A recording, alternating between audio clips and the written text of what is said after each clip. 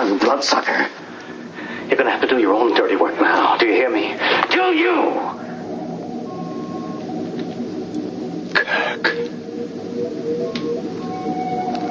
Kirk, you're still alive, my old friend. Still? Old friend? You've managed to kill just about everyone else, but like a poor marksman, you keep missing the target. Perhaps I no longer need to try.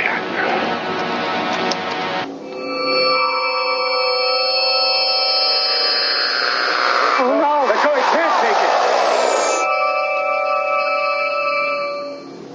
it. Khan, you've got Genesis, but you don't have me. You are going to kill me, Khan. You're going to have to come down here. You're going to have to come down here.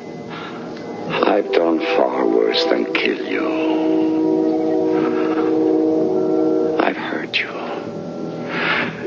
And I wish to go on hurting you. I shall leave you as you left me, as you left her, marooned for all eternity in the center of a dead planet. Buried alive. Buried alive.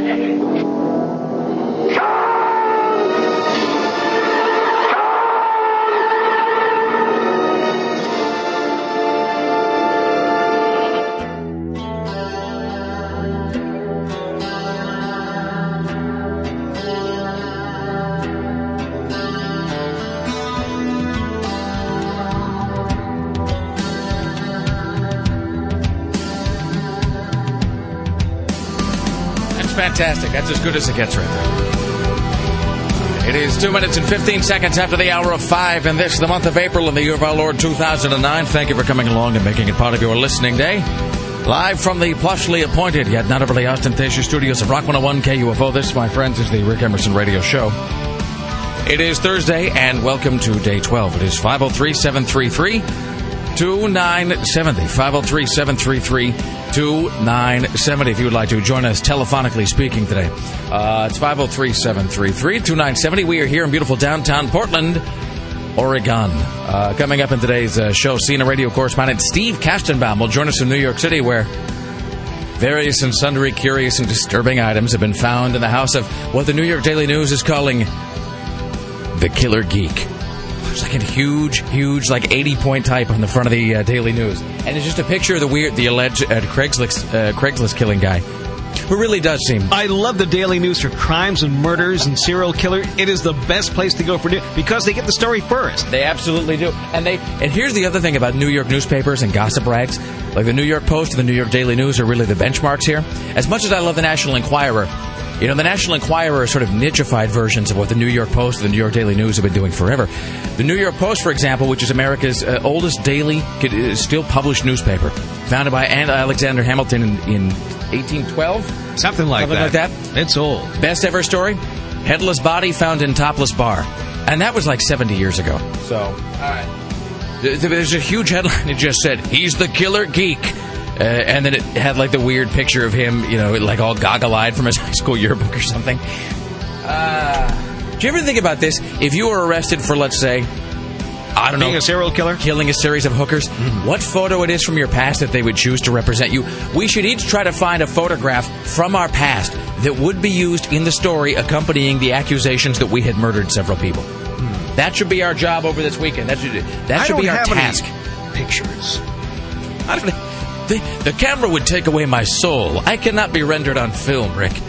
I only have a series of crude charcoal sketches of my visage. No, I don't have any old pictures. That's a lie. And here's how I know that's a lie. How old is old? Because like 6 months ago, you brought in a picture of you from high school where you were wearing a tux and you had a... Well, that's probably the only one. Why would there... Okay. Was there some sort of an incident that your family had where you're photophobic? No, there were plenty of pictures taken. But I think they were sold at an estate sale. Are you dead? Is this like a Sixth Sense thing where you're not really here? And am I in a sensory deprivation chamber at NASA right now, and I'm hallucinating this whole show, and so you don't really exist, which is why all your things would have been sold at an estate sale? Because I'm in my head recreating like a radio team that I worked with 50 years ago? Why would all your things have been sold at an estate sale? That's just odd. I think all the family albums were in my dad's basement after he passed away, and all those things were sold at an estate sale. But, like, you didn't have copies of that? Like, it wouldn't have gone... No, because when I came out here, I told my family I was only coming out to the West Coast on vacation, but I had no plan to return. So I didn't take family pictures with me. With every sentence, I just feel like we're delving deeper and deeper into some sort of weird Cambodian thicket that I don't understand. Well, anyway, apart from Tim, and now I can't really do it, because it can't just be Sarah and I trying to find serial killer photos of ourselves. That's not going to work. You two can. I've explained why I might not be able to furnish the same thing. I'm just saying, if it's not a thing we can all do together, then that's, it's probably not. No, I'll be an onlooker and enjoy it. Okay.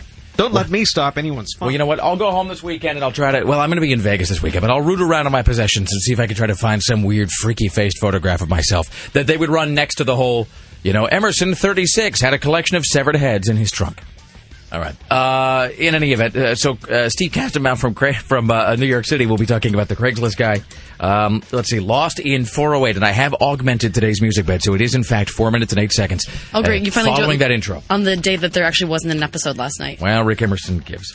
Let's see, Kelly Clark from the Willamette Week will be here.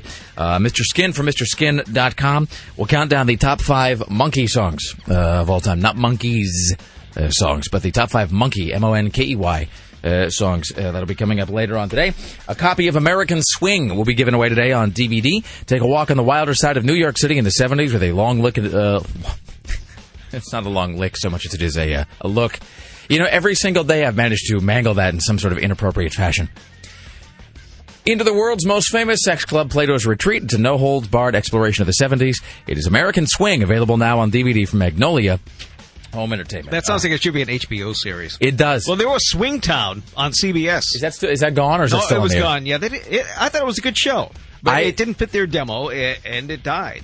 You would think that it would fit the demo, because CBS television traditionally targets the older set, and that was the thing that was very firmly rooted in the 70s, and you figure if you were 25 years old in the 70s, so you're 55 now, I would imagine that was it. I mean, that's sort of where CBS's demo has always been, despite their attempts to change that. So, it kind of, the only time I watched Swingtown, they show it on Bravo every couple of weeks or so. The show kind of freaked me out. It had like a weird, smothery feeling. I would watch it, and it just felt like I was being sort of wrapped in a big dusty blanket. I don't know why. I found the show very off-putting. I mean, that wasn't bad. It wasn't like I was offended by it. I found it gave me kind of a weird claustrophobic sensation, which maybe was the point of it. It had this weird creepiness and the fact that everything was just filmed in brown, like it was a whole, and I know that was the 70s. The 70s were the earth tone decade of natural light. That's unpleasant. It was just hideous. I mean, I don't remember too much about it, but I remember a little bit about it, and I remember I've seen the photographs of just how I was dressed and how my whole family, where everything was like avocado. Yeah. What, Mom? Why does everything tight polyester shirts? Why does everything I own come in only like faded, ugly mustard yellow and brown? Well, because it's the 70s, and there were mustard-colored cars back then too. Yes, there were. I had one. I had a Montego. A Montego. But I didn't have the 70s car till a few years ago. Oh. It was the 90s. It took me 20 years to get one. You know what I think about when I think of to this day, it's weird how these things stay with you. To this day, I don't care for mustard-colored or yellow-colored anything. Almost. I mean, like I have a legal pad or something that's yellow. But I mean, in terms of like furniture or a car or your walls, things like accessories or sort of consumer goods or items that are yellow just creep me out. And I'll tell you exactly why it is. I can tell you because I used to get stashed with one of my older brothers a lot when I was a kid. Because my oldest brother is a lot older than I am. He's 25 years older than I am. And so I would get dumped with him a lot. And everything he owned seemed to be this weird, sickly yellow. His furniture in the kitchen was yellow, and it was like this cracked vinyl furniture. I mean, it's not like I have some great sense of aesthetic, but I just remember sitting there in like his kitchen, and it would be this cracked-ass vinyl chair where everything, and it was like held together with duct tape, but then it was bright yellow, but it was bright yellow that had been left in the sun, and it just turned all gross. It was like moldy tapioca. And then he had a yellow I mean, and this is like the most 70s thing you can possibly imagine. He had a yellow Pinto. A yellow Ford Pinto. Just fills me with a sense of nausea just even to think about it. Well, if you go back and watch Play Misty for Me, Clint Eastwood is wearing yellow pants as he's picking up on chicks. As he's putting on a tape to go meet this woman, he's wearing yellow pants, which he found alluring enough to take it a little bit further. That's great. Jessica Walters, I love a man in yellow pants. Well, that's wonderful. We're joined today, as always, by the lovely and talented Sarah X. Dillon. Hello, how are you today? Hello, I'm doing well. I love that color yellow. I can't. I mean, I painted my walls in my old apartment that color. I firmly recognize that I have no reason. It really is a childhood thing. As much as I shouldn't care about that, there are certain things I associate with childhood that I just like to avoid now. One is yellow furniture or yellow walls. Like my wife wanted to paint. Laura wanted to paint one of our kitchen walls yellow, and I very politely asked her not to do that. I said, there's a couple colors that are good, there's a couple colors that are bad, and there's one color that I just can't abide. Like random colored walls, right? Yeah, it's like this weird, I don't know, it's like this kind of tropical thing going on that she's done, which is fine. But I said, please don't paint it yellow, because I find it, I know that yellow's supposed to cheer you up, but I find yellow depressing. And it's because it reminds me of being stuck at my brother's house when I was a kid. So I just don't care for that. I like to avoid that. I see. All right. I have some walls in my house painted kind of a weird shade of yellow called Santa Fe, which isn't a weird yellow. It's a combination of yellow and brown. It's like a southwestern kind of a thing. Yeah. See, I could almost get with that. Like if it was a Golden's Dijon mustard color. Exactly. I just have wallpaper in my apartment. I got a rock. Well, my wallpaper is awesome and completely tacky and cheesy. Hey, where were you at last night when you called me? Where did I go? Oh, I was at the Space Room. Oh, all right. Okay. There was I remember you were calling me. There was like a weird cacophony of noise in the background. I couldn't quite figure out where it was. Now, was that before? Because Lost was like a recap or something, Yeah, right? so I actually didn't watch Lost last night. But we're going to do the Lost. You and Patrick will be doing Lost in 408. I know, and so I'm trying to It's like an overview so far of the season? Yes, I suppose. There's so much going on, though. I don't really know. I'm trying to, focus in on it. So I took a bunch of notes. I'm like, okay, how exactly am I going to go about this? So, I can never run out of things to talk about Lost about. So I'm trying to get it together. Excellent. Yeah. And I'm trying to think of anything exciting that I did yesterday. I took a 3-hour nap. Are you wearing a bolo tie? I am. It's the summer of the bolo tie. It looks like you're wearing an Olympic medal. I mean, it's just like this shiny gold coin. That has, it's a bolo tie, obviously, but it's like instead of like the longhorn steer head or whatever, it just looks like it looks like you have a Sacagawea coin around your neck. This was an impulse purchase that I got at Value Village in Bremerton for 99 cents when I was visiting my parents. Fantastic. And it goes with everything. I haven't been able to stop wearing it. I've worn it every single day since I've purchased it. Well, because it doesn't, it is a bolo tie, but it looks almost like a necklace, too. Yeah, it's like a necklace, but it has, it's gold, and it has a surfer guy on it, and it just says Hawaii. Fantastic. And I named him. His name is Ken. That's going to be an accompaniment to everything. It is. I've worn it with everything that I have. I've worn it with dresses. I've worn it with tank tops. I even wore it with my bathing suit the other day. It's a bolo tie summer. It's the summer of the bolo tie. It kind of makes you look like a Hawaiian Pocahontas, if there was such a thing. Without the syphilis and the smallpox blankets and so forth. Hey, I didn't think about that part. No, speaking of Sacagawea, is that what you think about when you think about Pocahontas? Wait, what? That she had syphilis? Wait, isn't that... Which one had... I thought it was Sacagawea.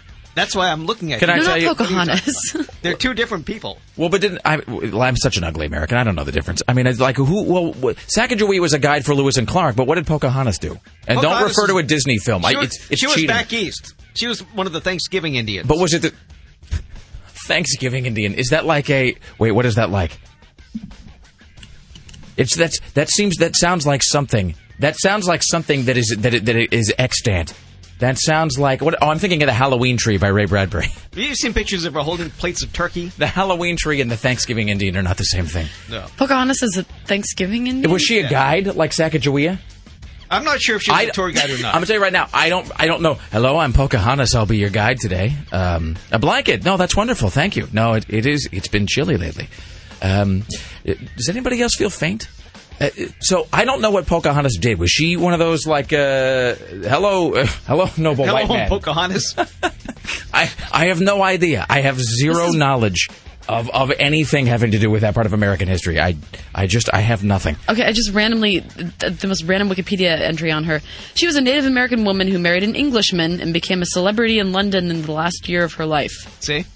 Now that part's not depicted. She's in the an English film. Indian, or became one.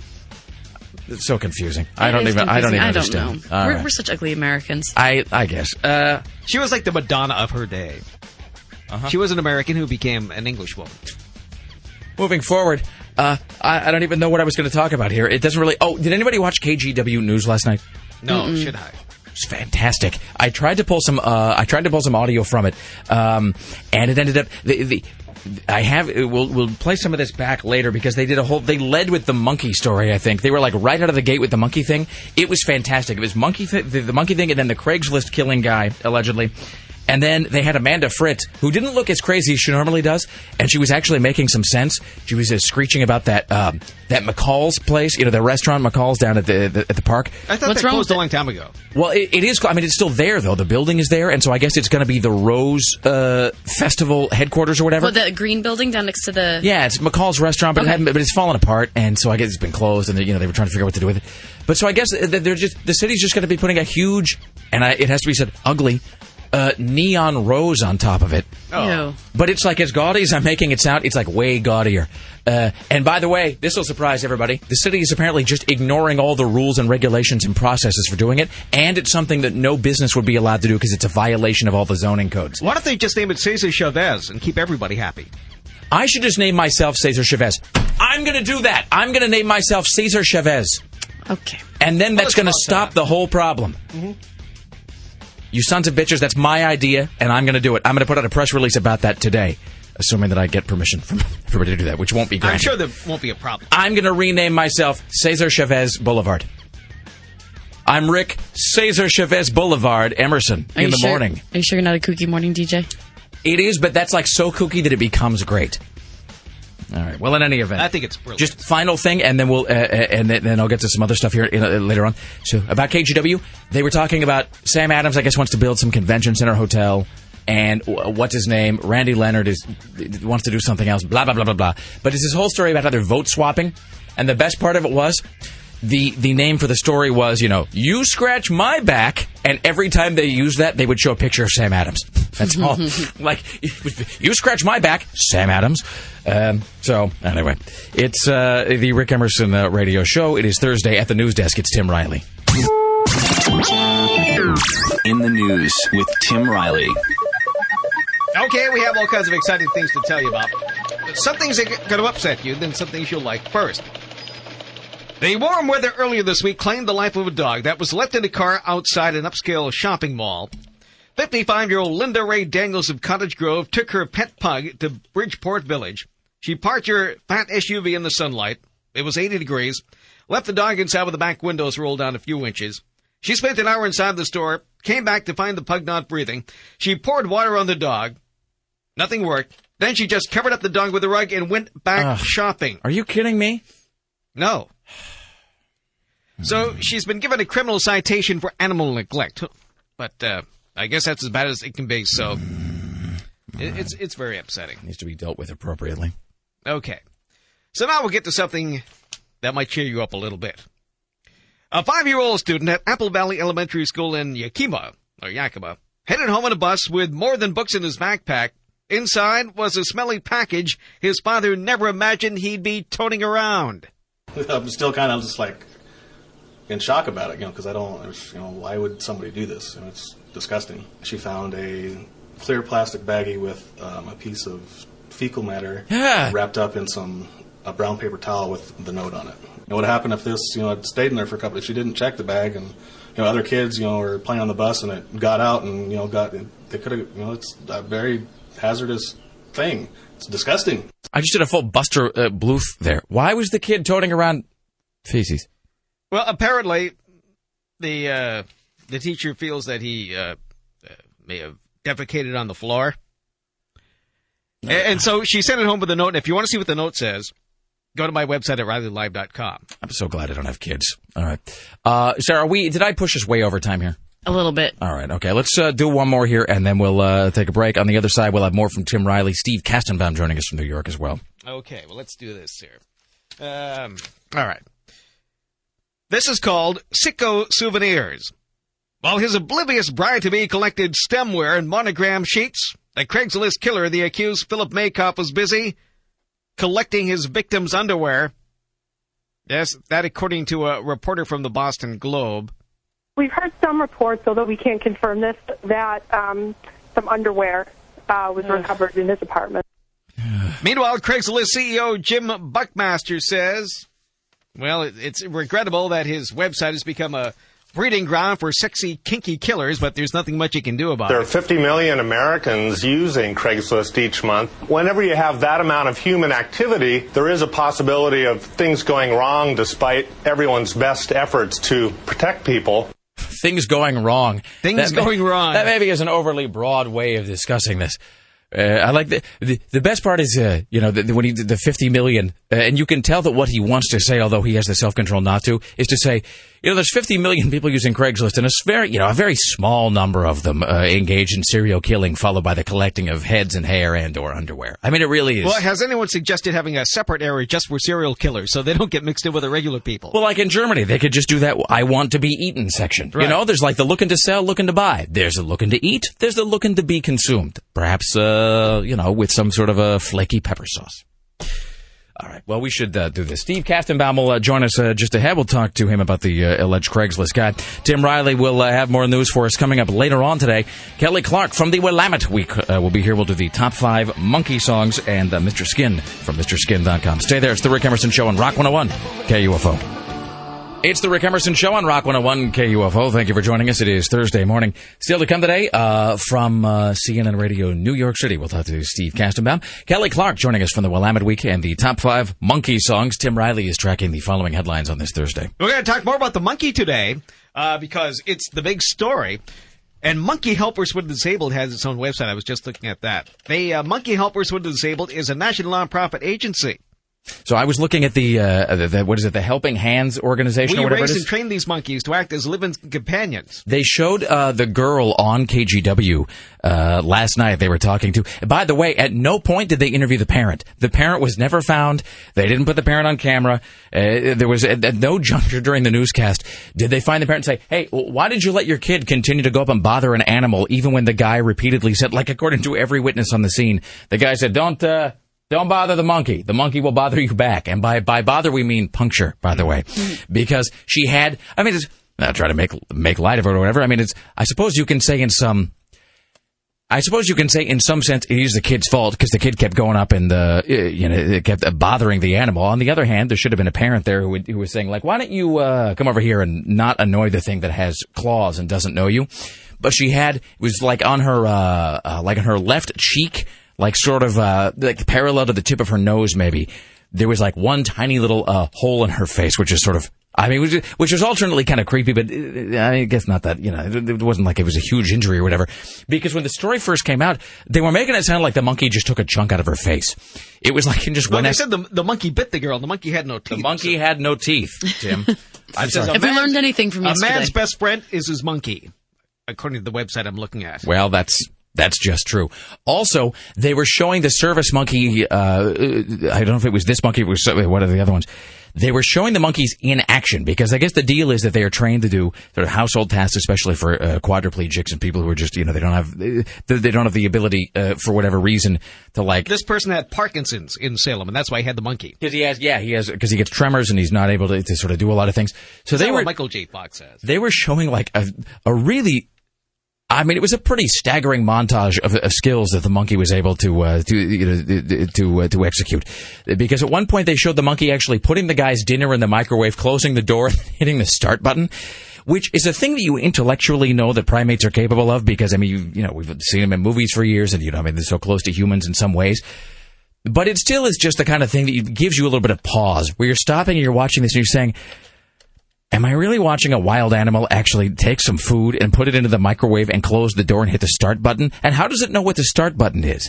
And then they showed it putting in a CD. It was like the guy was like, I need to hear some Foghat. And the monkey was like, and it went over and it like put the CD in and closed the tray and hit the start button.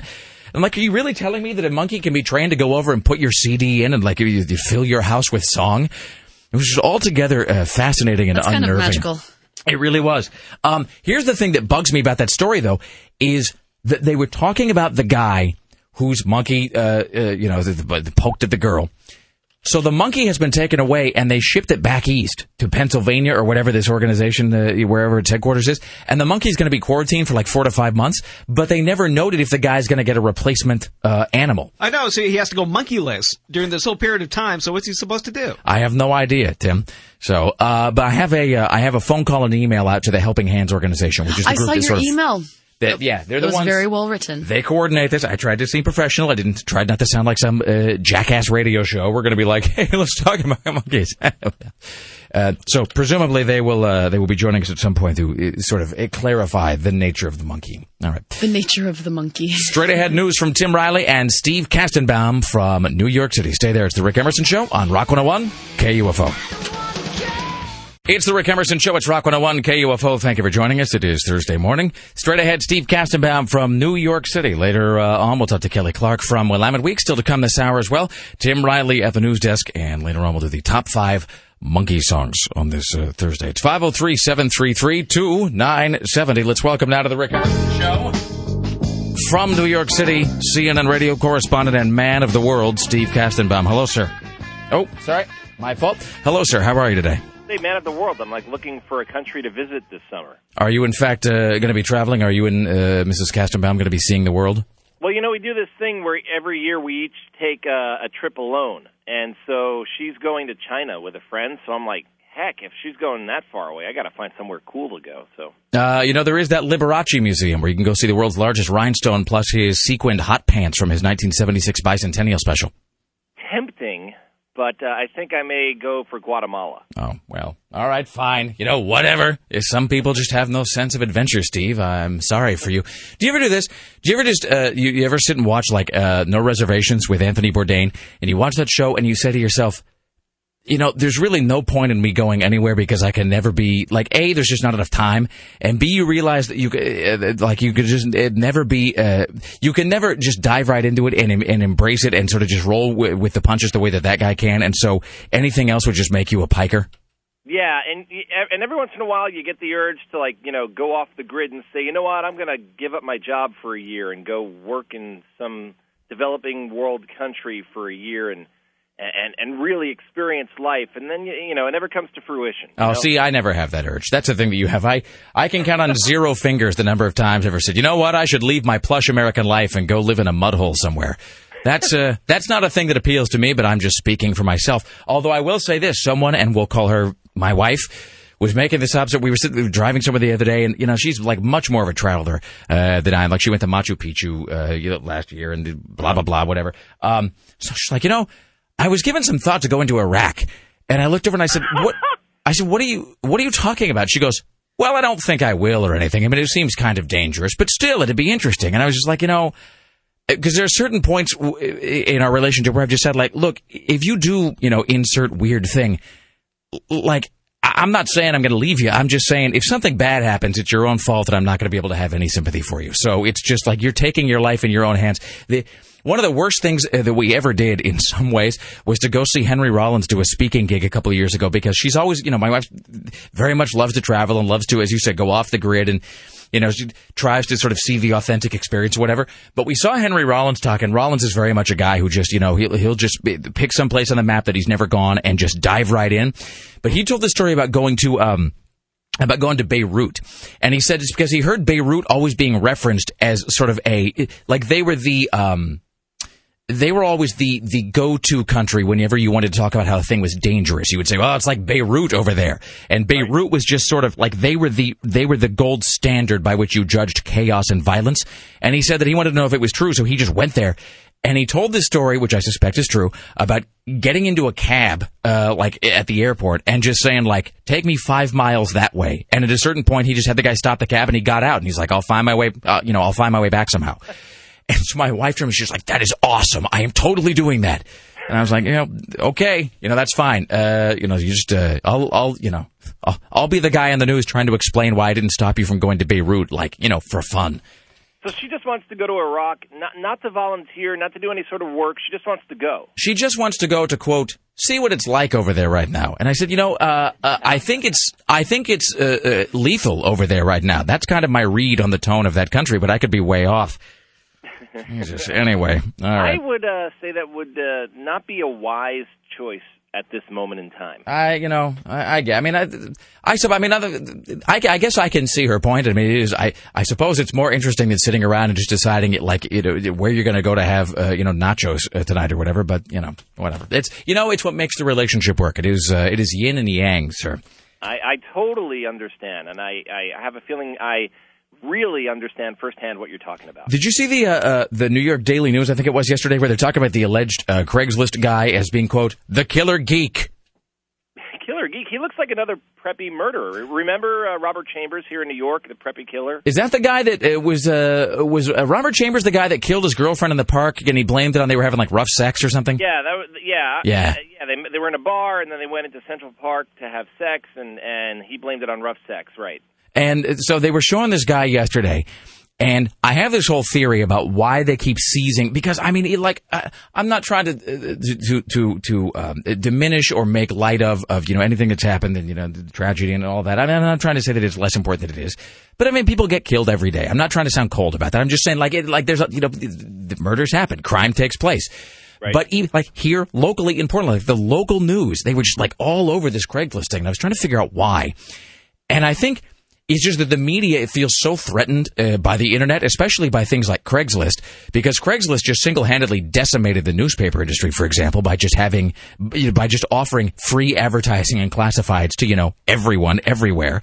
Right. And so any chance to just stick it to Craigslist is something that the media cannot wait to be part of. It's like even Anderson Cooper, he's a man unrestrained. He just could not wait to pile on to Craigslist.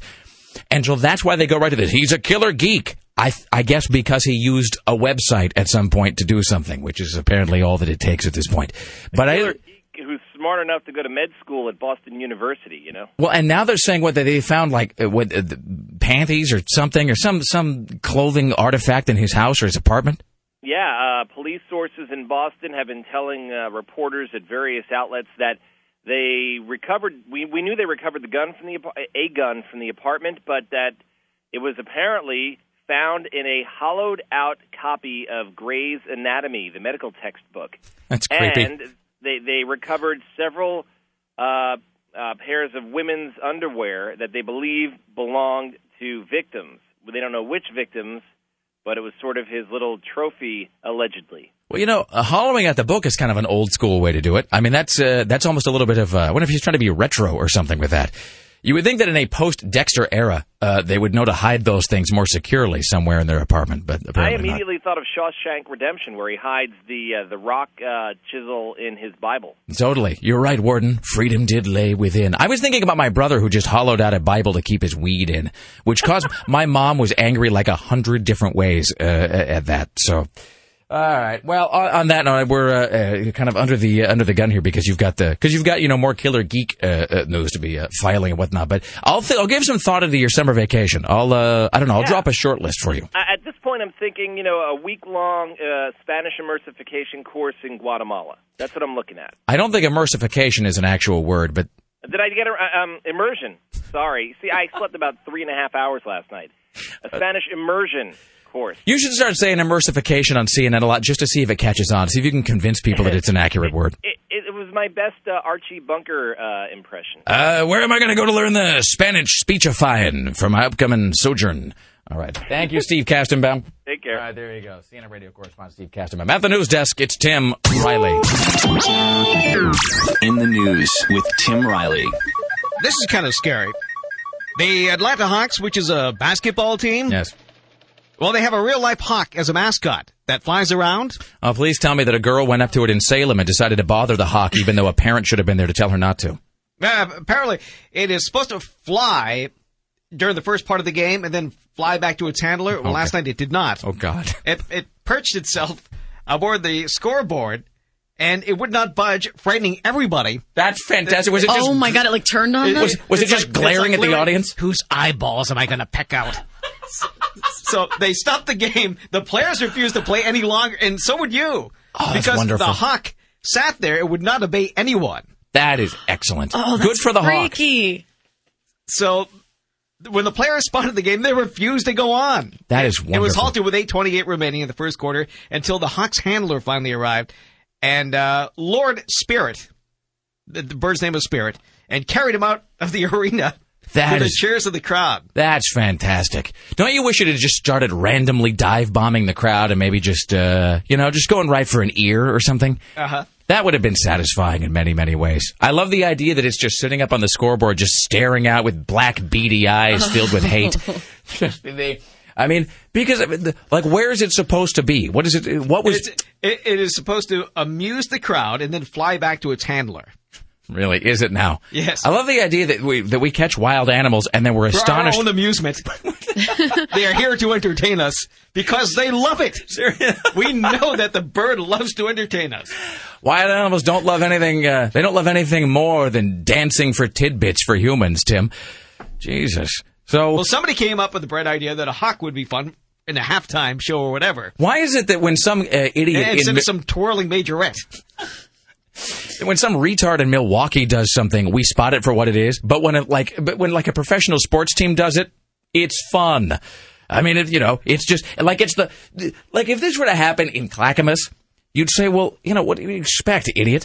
But because of it's happening for a professional sporting team who do seem to play by different rules than everybody else, that somehow it's the Hawks' fault that it doesn't want to just go out there and twirl around in the air so that a bunch of people can clap at it.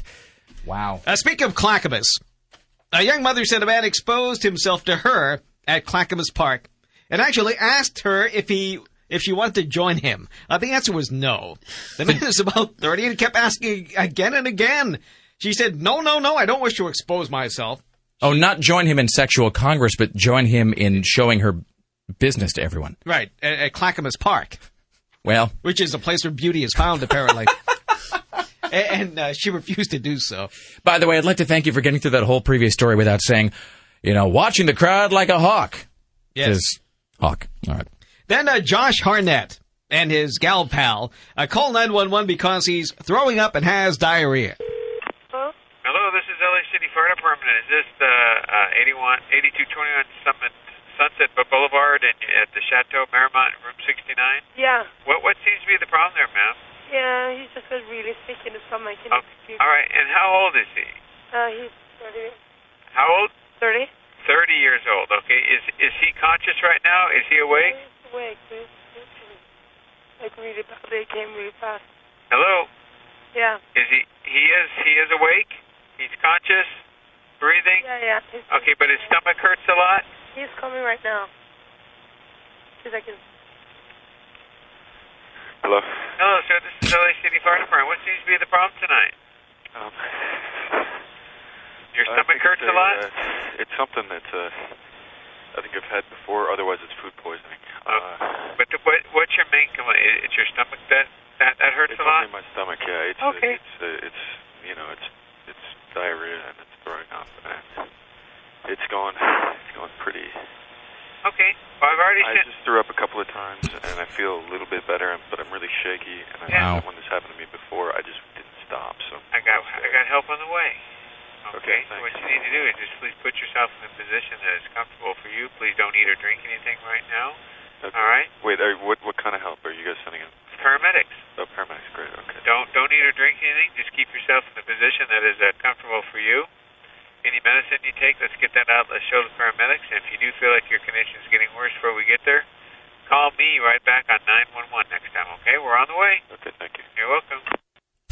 Wow. So that's Josh Hartnett, and who's the other? Is that his? Is there Mrs. Hartnett? His lady friend. It doesn't specify who that lady was at the shot. I don't think he's married. It's an unknown woman. And so he's calling 911 because he has diarrhea and he's throwing up. Because he's throwing up and he's having an issue with his stool. Well, that's great. It's good to see that Hollywood doesn't give you a flawed perspective on your needs versus reality. That's fantastic. Oh my God, I'm looking at a baby. All right, it's 503-733-2970. It is the Rick Emerson Show. Straight ahead, more news from Tim Riley. Later on, Lost in 408 with Sarah Dillon and Chris Paddock. Kelly Clark from the Willamette Week. And we'll do the top 5 monkey songs, ladies and gentlemen. It's the Rick Emerson Show. It's Rock 101, KUFO. It's the Rick Emerson Show on Rock 101 and KUFO. It is Thursday morning. It's 503-733-2970. Don't forget, coming up tonight, 7:30 at The Mission, which is 16th and Gleason in Northwest.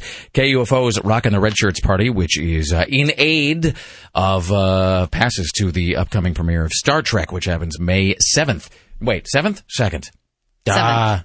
Don't have the copy point in front of Oh, me. no, it comes fault. out everywhere on the 7th, so I think we're on the 2nd. Our premiere is May 2nd, which is 5 days everybody else. So the premiere for everybody else, for mere mortals, is May 7th. KUFO is going to be premiering Star Trek on May 2nd. So if you want to see 5 days ahead of everybody else, the deal is you go to The Mission tonight, 16th and Northwest Gleason. Free admission, but you got to be 21 and over. The deal is you go there, you wear a red shirt, and just by doing that, you are entered to win a pair of passes to see Star Trek at the KUFO premiere 5 days ahead of everybody else. That is tonight at The Mission. 16th and Gleason, Stovacor, the Klingon metal band, is going to be performing, and amusements of all varieties. And so we that will is be there, tonight. too. And we will be there as well, pressing the flesh as only we can do. And wearing red shirts. We should bring a live hawk. That'd make it more interesting.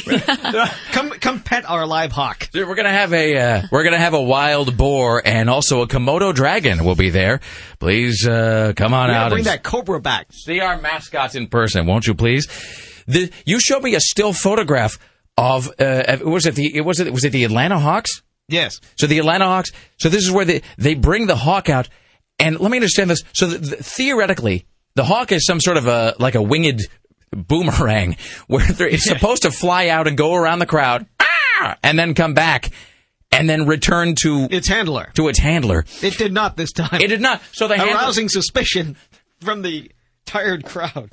And it's surprising, apparently, to everybody that when the handler finally releases the hawk from its enslavement at the hands of its human masters, the hawk says, well, F this, I'm just going to stay gone. 5 seconds of flying is fine for me. I'm exhausted. I don't wish to have fresh air or any sort of a life of my own choosing bring outside me back to my wild... cage. That's where I belong. Can I please fly around inside a coliseum filled with stale air and the smell of ass and sweat? That'd be fantastic. Wonderful. So they let the hawk go at the game, which I guess is like the pre-game ritual or something. The hawk then flies up, it lands on the scoreboard, and you showed me a photograph of this, and I don't know how big it is. It's hard to get a sense of scale. It says it flies down for the rafters during the pre-game introductions. That's all it has to do. Well, maybe they didn't tell the hawk it had to return. Well, it's not trained as well as a monkey. It probably can't change CDs yet. No, it can't. Its only skill, I would think, is eyeball removal at this juncture. Oh, come on. I think that's what they do best. So there's a photograph. Well, you've got to be good at something, Tim. So there's a photograph of the hawk sitting on top of the scoreboard, and it is looking out as though to be like, now I shall strike back for all of my enslaved brethren. All these yummy eyeballs. Humans. Who will be my next victim? What succulent morsel shall I obtain first? Blue eyes, brown eyes, maybe some of each. They always go right for the blue eyes, Tim. So then the handler, I guess, presumably has to go up there and throw a rope around it or something. All right. Apparently, it coaxed it back. So did the players just were they just pussies about it? Did the players yes, they were. We're not going to go play on the court. There's a wild animal with a razor sharp beak and talons up on the scoreboard. You know what? Pansies. You know, seriously, if the hawk has to go out and fly for our amusement, why don't your lazy ass go throw a ball for everybody else's amusement? And the hawk is also making like millions of dollars by bouncing around a little inflated ball. Seriously, I mean the hawk is just the hawk gets like I would say half a cup of grubs, and then it gets to go fly around, as Tim said, and experience a sweet taste of airborne freedom for, I don't know, 6-7 seconds. Then back in a cage with like a hood over it. So, all right. Well, as we did with the monkey in Salem, we're rooting for the hawk this time. Maybe around. next time. All right. Tim Riley is at the news desk, ladies and gentlemen. Here on the In the news with Tim Riley. So we just found out that Condoleezza Rice approved of the CIA waterboarding in 2002. I thought it was Dick Cheney. Then I thought it was George W. Bush. Does everyone get a chance to approve waterboarding? Well, it's like a door prize for getting into the administration. I get the feeling they were all just sitting around a poker table, and they got like a text from some guy in Guantanamo Bay. Want to waterboard guy? Yes, no. And they were like, I don't know. What do you think? And then, and she probably went because she's evil and hot, but I mean mostly evil. I mean, you could tell. Whatever happened to her? I don't know. Did she just turn the keys over to Hillary to whatever she has keys to? The last time I remember seeing Condoleezza Rice, we talked about this, how she sort of vanished at one point. Mm-hmm. The last time I remember seeing Condoleezza Rice, wasn't she visiting Germany or something? She was always visiting somewhere. I mean, which seemed, and every time I saw her on the news, it was like the Imperial March would just sort of play in my head, because she always seemed to, do you remember this?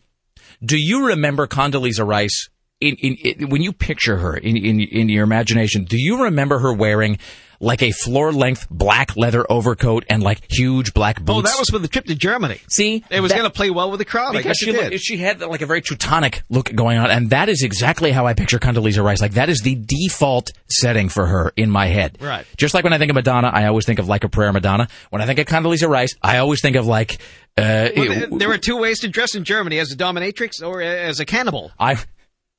I was actually just going to say, she looked as though she should have been having, like, the heel to one of her boots being sucked by some guy, who works at a bank somewhere, while she puts out a cigarette on his back and calls him a bad little girl. And that's the way that she always appears. So the idea that Condoleezza Rice would approve waterboarding, and probably with gusto, does not surprise me at all. By the way, it is interesting to note that there is a complete lack of outcry on the left for Barack Obama to be held to the same standard that they held George W. Bush. Because apparently, it seems to me, and this is just the small slice of personal philosophy that I can put forth here, it seems to me that torturing people is either illegal or it's not. And it's either against international law or it's not. And if it is, then everybody ought to be held accountable, including Barack Obama, who just said flat out 2 days ago that he's not going to prosecute anybody who did it. So... it seems like it's a thing that's either legal to do or it's illegal. So if torturing people isn't illegal, then they ought to get off George Bush's back about it. If torturing people is illegal, then Barack Obama ought to be held to the same standard, and they ought to demand that he prosecute everybody. And if he doesn't, he's no better than George W. Bush. So, F him. All right, here's Tim Riley. Meanwhile, Hillary says global warming is just like losing weight. Oftentimes when you face such an overwhelming challenge as global climate change is, it can be somewhat daunting. It's kind of like trying to lose weight, which I know something about. Well, she's every woman. The best part is how it cuts off immediately after her audio so that you don't have to hear like the awkward pause. Silence. But that silence was then picked up by us. We replicated the complete and abject lack of laughter that undoubtedly happened in the room. And what does that even mean when she says that's something I know something about? I think she's trying to associate with the common folk. Yeah. But I mean, that only really works like if Jared from Subway was the Secretary of State, then the joke makes sense, or like James Coco or somebody. But she was puffy for a while there. She's puffy now. When's the last time you took a good long look at Hillary Clinton? Over a year. No, she's stocky, is what she is. She's not. I mean, she's not fat as such. Don't you think that fat implies a sort of soft, rounded kind of squishiness? I think it implies a big appetite. Well, no, but that's not true. I would say that lots of people have big appetites, but are perhaps not fat. You know what I mean? I would say the two things don't necessarily go together. I guess my point is... you have to use some self-restraint, obviously. When I think of fat, though, like you could see how at a certain point, like when she was kind of letting herself go in the midst of the whole scandal, Monica Lewinsky was kind of, she was approaching like indisputably fat territory because she was, again, it was very cherubic. Whereas Hillary Clinton just... You know what she looks like now? I mean, maybe it was like a weird angle. Maybe they were shooting her from like the wrong side or something. Mm. But I was watching her on TV last night. She was talking about, it might have been this. She was talking about something or other. And they shot her from like slightly below, which is like that Leni Riefenstahl thing, which I guess they do to try to make you look sort of towering and imposing. But instead Olive North shot. But it always just gives you like a double chin. That's the thing. But they were showing Hillary and she just looks squat. That's what I would describe her as looking. She looks like a squat woman at this point. And so perhaps it was just like, perhaps her shading was all wrong or something. But squat. She seems to be broadening. Have you ever done this? Did you ever not see somebody for a while, and then when you see them, you swear that their head has changed shape? Anyone? Like Jerry Lewis? Well, no. See, I know people with deformed heads. Pumpkin head like... Well, no, his head did change shape, actually. That's not an illusion. That's because he was on the steroids, but right? He tries to live up to the illusion by only showing a caricature of him drawn in 1952, and you wonder, who is that? Why do they keep showing pictures of some skinny guy with a pointy nose next to him? Why do they keep showing this? Why do they keep showing this Al Hirsch line drawing? Is this of somebody I'm unclear? Is it I can't? Is it no? Is it Zac Efron? I can't. Exactly. He ought to walk around with that line drawing just held in front of his face when he goes on television. Sort of like how Nancy Cartwright would have to like hold up a towel over her face when she would talk like Bart Simpson. I mean, or there's something really bizarre about that. No. Jerry Lewis had a big, huge. He looked like one of those the kids with the head full of water. He looked like one of those kids because he had like a Percocet thing, but then he was on steroids for something or other, and it it makes you all. And I think it actually does, like, you retain fluid that makes you all spongy or whatever. I'm not talking about that. I'm talking about where you haven't seen somebody in maybe a few months, and you swear that, like, their skull has changed shape. Like, Sarah and I, actually, just a couple weeks ago, you and I, how do I put this? Whose skull has changed? Well, I shouldn't say on the air. Sarah and I were, where were we? About 10 days, let me put it this way. You and I saw a colleague about 10 days ago. And it was someone who looked for all the world like the skull had been, like someone had elongated this person's head. Like Violet Beauregard style, he'd been put in the stretching machine. I remember having this conversation, but I can't remember who it was about. I'll tell you during the. So their skull has been stretched? It was a person that we know who works in media. I remember. And and it was like his skull at one point was shaped like a normal sort of human skull, but it had a little bit of like a silly putty head, and someone had just like pulled it in both directions. It had a bit of an Igor, go fill up this sack kind of look. I mean, there's no way around it. Bob, I couldn't help noticing you're a silly putty head. Is there something you'd like to tell us? I can't help but notice that your skull has been stretched out to an altogether off-putting shape. Was this intentional? When we return, I'm looking at the phones here. This one just says, this is what I call specificity of screening. Eric is seeking the show's advice regarding a very strange note he received on his doorstep. I like what I'm hearing. That is compelling. All right, Nibbler, let him know that we'll talk to him as soon as we get back here. All right. It's 503-733-2970. It's the Rick Emerson Show. It's Rock 101, KUFO. Rick Emerson. Boobs are his niche. The Rick Emerson Show returns. This is Rock 101, KUFO.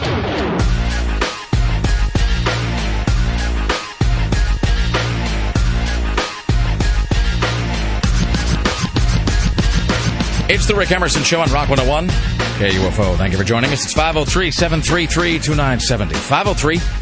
503-733-2970. Coming up tonight, 7:30 p.m. at The Mission, which is at 16th and Gleason in Northwest. It is KUFO's Rockin' the Red Shirts Party. You show up tonight, 21 and over, but it's free to get in. All you got to do is wear a red shirt, and you will be entered to win a pair of passes to the Star Trek KUFO Portland premiere. Portland premiere of Star Trek, which is May 2nd, 5 days before everybody else gets to see it. Also happening tonight, Klingon metal band Stovacor will be performing. We'll be there. Court and Fatboy will be there, so you ought to come by. And we want to thank Aaron Duran of GeekInTheCity.com for helping to coordinate a lot of the details on this as well. GeekInTheCity.com. We're going to be interviewing folks, too, if you're lucky enough. That's right. You may be interviewed by Tim Riley on camera for the amusement and education of your peers. So that is tonight at 7:30 at the Mission, 16th and Gleason in Northwest. All right, when we last left the Rick Emerson Show, I said this. Eric is seeking the show's advice regarding a very strange note he received on his doorstep. Let's see here. Eric, hello, hi. Hello, sir. All right.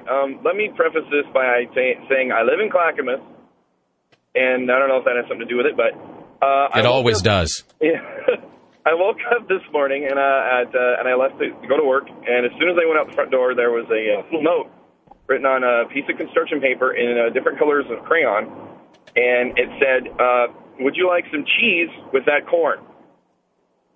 And I'm like, okay, what the hell is this? And I look over, and it's on my neighbor's doorstep in a different colored crayon, and the paper has been cut out in different shapes.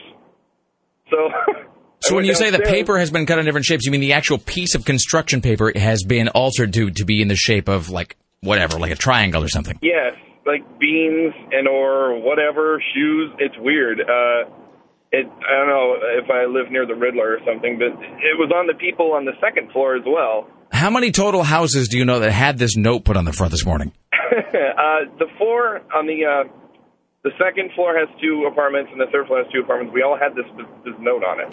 So all written in different colors. That's freaky. A piece of construction paper on which in crayon were written the words, "Would you like some cheese with that corn?"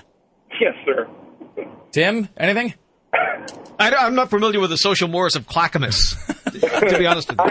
I thought maybe it was Tim because I'm not a vegetarian and I eat cheese, and I don't know if you are you angry at me, Tim?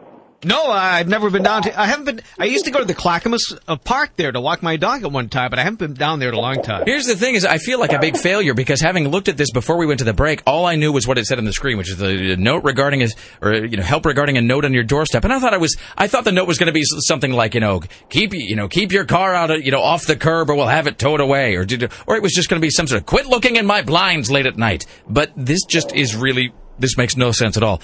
Have you had a chance to ask any of your neighbors about this? Oh, well, no, hell no. No, they sleep until the cows come home, being that we live in Clackamas. Oh, well, of course. Cows everywhere.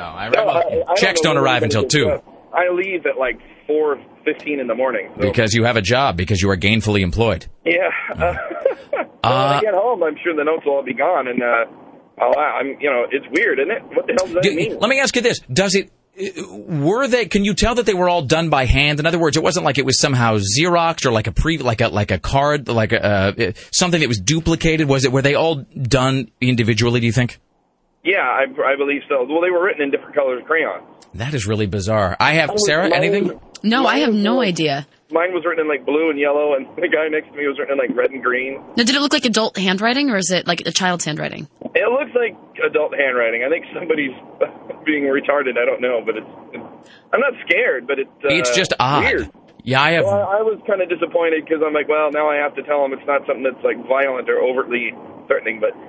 What the hell? No, that's worse than like I'll kill you. Instead, you have some weird obscure note on your door. I think that's a little. Because that means that crazy was right outside your doorstep. Seriously, maybe they're handwritten notes from the mayor of Clackamas before he seeks re-election. It's one thing if it's a note like if you keep playing that stereo so loud, I'm going to come over and I'm going to shoot you in the face. Like that's at least you kind of know where you stand. But if somebody leaves a note on your door that's like the cow is in the den, the fat man flies alone. Yeah, the fat man walks at night or whatever. Yeah, well, okay. Here's the thing. I'm gonna put you on hold, and Greg's gonna get your contact info. And if we can turn over any rocks and discover what this is about, we'll get you back on and we'll try to explicate things for you, sir. Brilliant, Greg. Thank you. By the way, hello, Sarah. Hello, Tim. Hello. All right. Thank you for listening, sir. You're welcome. All right, hold on there. That's Eric. Greg, do you want to get Eric's contact info? Yeah, that's creepy. Right. And it's on construction paper, and it says, "Would you like some cheese with that corn?" And if it's like different colored crayons and stuff, that takes time. Well, it is a generous offer, I suppose. All right. Just ahead, we'll talk to Sean about the new Left 4 Dead download, the Survival Pack, which I downloaded and installed last night. Of course you did. Here's Tim Riley at the news desk. Ladies and gentlemen. In the news with Tim Riley. Can you believe that there's Craigslist crime in Tacoma? No. Yes. We're not just the media trying to stir up trouble. It is true. An ad on Craigslist was the bait, and the mother and son were the victims. Mother and son responded to an ad. This was an advertisement for a car for sale in Tacoma, next to the Tacoma Mall.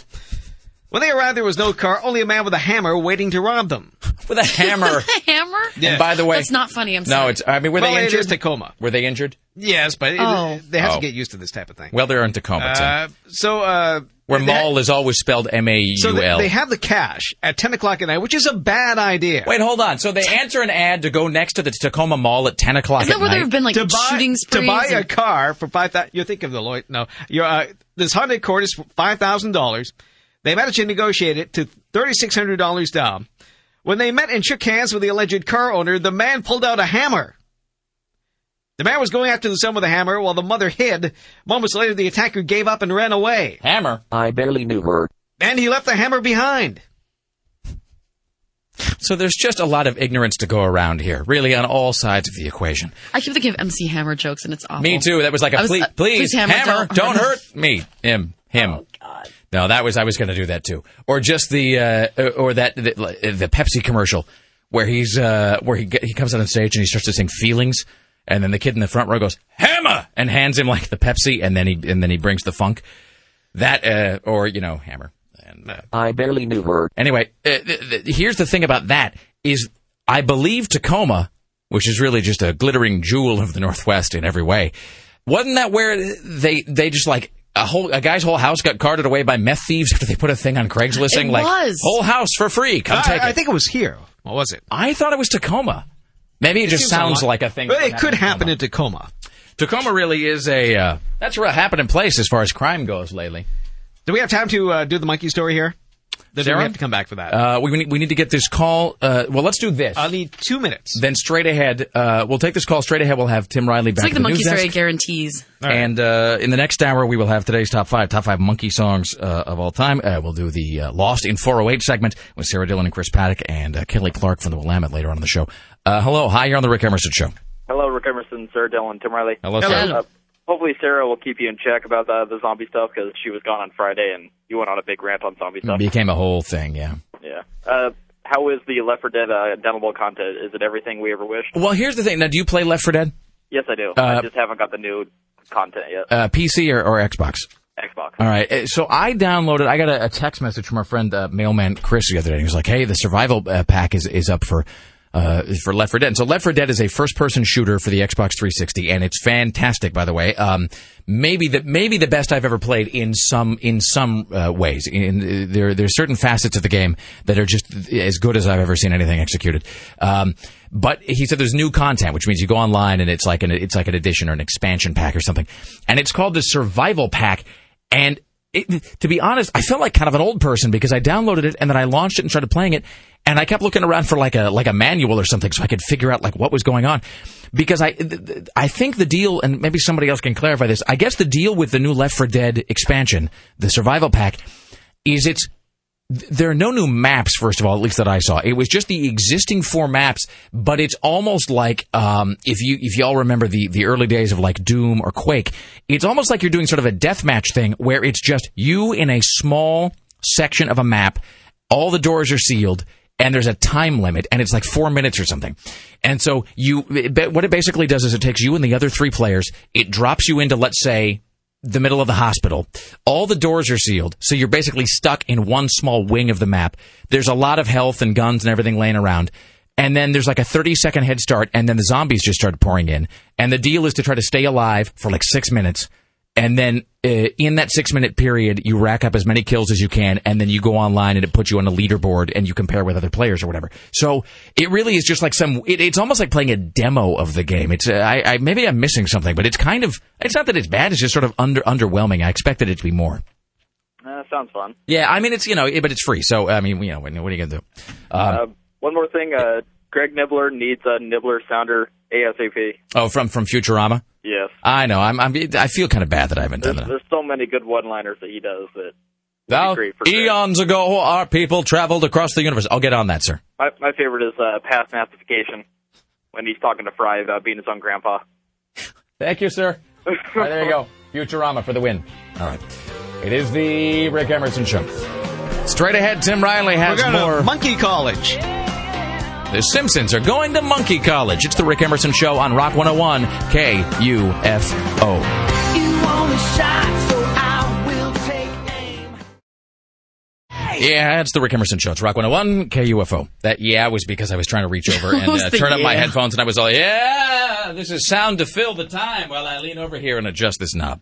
It's 503-733-2970. Straight ahead news with Tim Riley featuring your Monkey Watch, which now is spread in like 9 different parts over the whole show because there's great interest in it. That's right. And we learn more every day on the Monkey Watch. I think at some point the Monkey Watch is going to have to either be we're either going to have to make it. I think we have to broaden it out at some point, and we'll just have some sort of animal uprising watch because we got that business of the hawk. In Atlanta, which apparently was. Do we know if there's video coverage, maybe showing the terrified faces of the sporting event patrons as they wondered which of them was going to be the next meal for this hungry creature? I was looking for a video, but in case you didn't know it, this hawk is a real-life hawk for the Atlanta Hawks. They used to have somebody dressed up as a hawk in the costume, but they got a real one. And the thing it's supposed to do is to fly during the introductions at the beginning the game and then fly back to the master, and last night it did not want to do so. So they stopped the game because the thing is looking down wondering, whose eyeball should I tear out before I return to my master? And someone had written me and said that it wasn't on the scoreboard but on the backboard, so the players were refusing that's to even play more terrible because they couldn't throw the ball at the backboard. And especially if you try to like dunk or something. Hit the hawk. I mean, that's a 5-point shot. Yes. Well, because who knows? I mean, they might have thought, maybe with some logic, that the hawk might have looked at the basket. There's the netting or the mesh, and the hawk might have gone, "It's my new nest." And of course you just go lunging at the hawk's nest. You're gonna pull back a stumpy hand. Hello, hi. You're on the Rick Emerson Show on this Thursday. How can I help you? Hello. Hello, it's you, sir. Hi. Hey. I had more details on that Left 4 Dead thing for you. Yeah, Left 4 Dead for the 360. Yeah, it's just a software update from the marketplace, and from what I've read about it, I haven't downloaded it yet. It's the survival mode. It has no time limit. You just go as long as you possibly can. So if you have a good team with you, you can go on for hours, and then it's just a huge, Xbox Live leaderboard. All right. You're competing for time. And really, let's just be honest. It's like, just call it what it is. This is like that Xbox Live achievement score that you can rack up. Which I have a friend of mine, my friend Chris, is just like, he's got some massive Xbox Live achievement number. It's like 500 skillion or whatever. And I said, well, like. And he actually called him when he goes, well, I'm just such an Xbox achievement whore. And I said, well, okay. I said, well, what can you do with that? Like, is that a thing that you can turn in at some point and like they'll send you a desk lamp? And he goes, no, it's just a brag. And I was like, well, okay, have fun with that. So that's really what this is. So I'll put you on a leaderboard, just so I can lord my Left 4 Dead expertise over other lifeless nerds across the country. Yes. Not that there's not something to be said for that. This is sort of like a flashback to when I was an Atari kid growing up. And Atari had this whole thing where if you hit like above a certain score and then you took a photograph of it and you sent it to Atari, they would then send you a patch, like a merit badge patch or whatever when you were a Boy Scout, that you could stitch onto your clothing. And I used to play this Activision racing game called Enduro. And I was always like, I'm going to get an Enduro patch and then everybody will bow before me. And I look back now and I realized there were some flaws in that logic. So, all right. You should download, though. I mean, the one thing I will say about it is it's fast-paced because you're locked into a room. So it is, I will give you that. The pace accelerates a lot. So I will definitely download it when I get home today. Well, thank you, my friend. Thank you. All right, there you go. Ladies and gentlemen, I was going to say he's an achievement whore of news, but that doesn't make any sense. He's Tim Riley at the news desk. In the news with Tim Riley. So let's see what's going on quickly here. A man exposes himself to a woman at Clackamas Park, asks her to join him. She declines. Yeah. Josh Harnett calls 911 over stomach pains and diarrhea. We'll play that back a little bit later. 6 souvenirs. While his bride was out picking out monogram sheets, the accused Craigslist killer was collecting his victim's underwear. And he cut off a piece of a book and stashed it inside. The book, Grey's Anatomy. Then Craigslist CEO says he's horrified that his website has become the preferred breeding ground for kinky sex killers, but there's not much he can do about it now. Time now for the Monkey Watch. Here's your Monkey Watch, Part 7, for this Thursday on the Rick Emerson Show.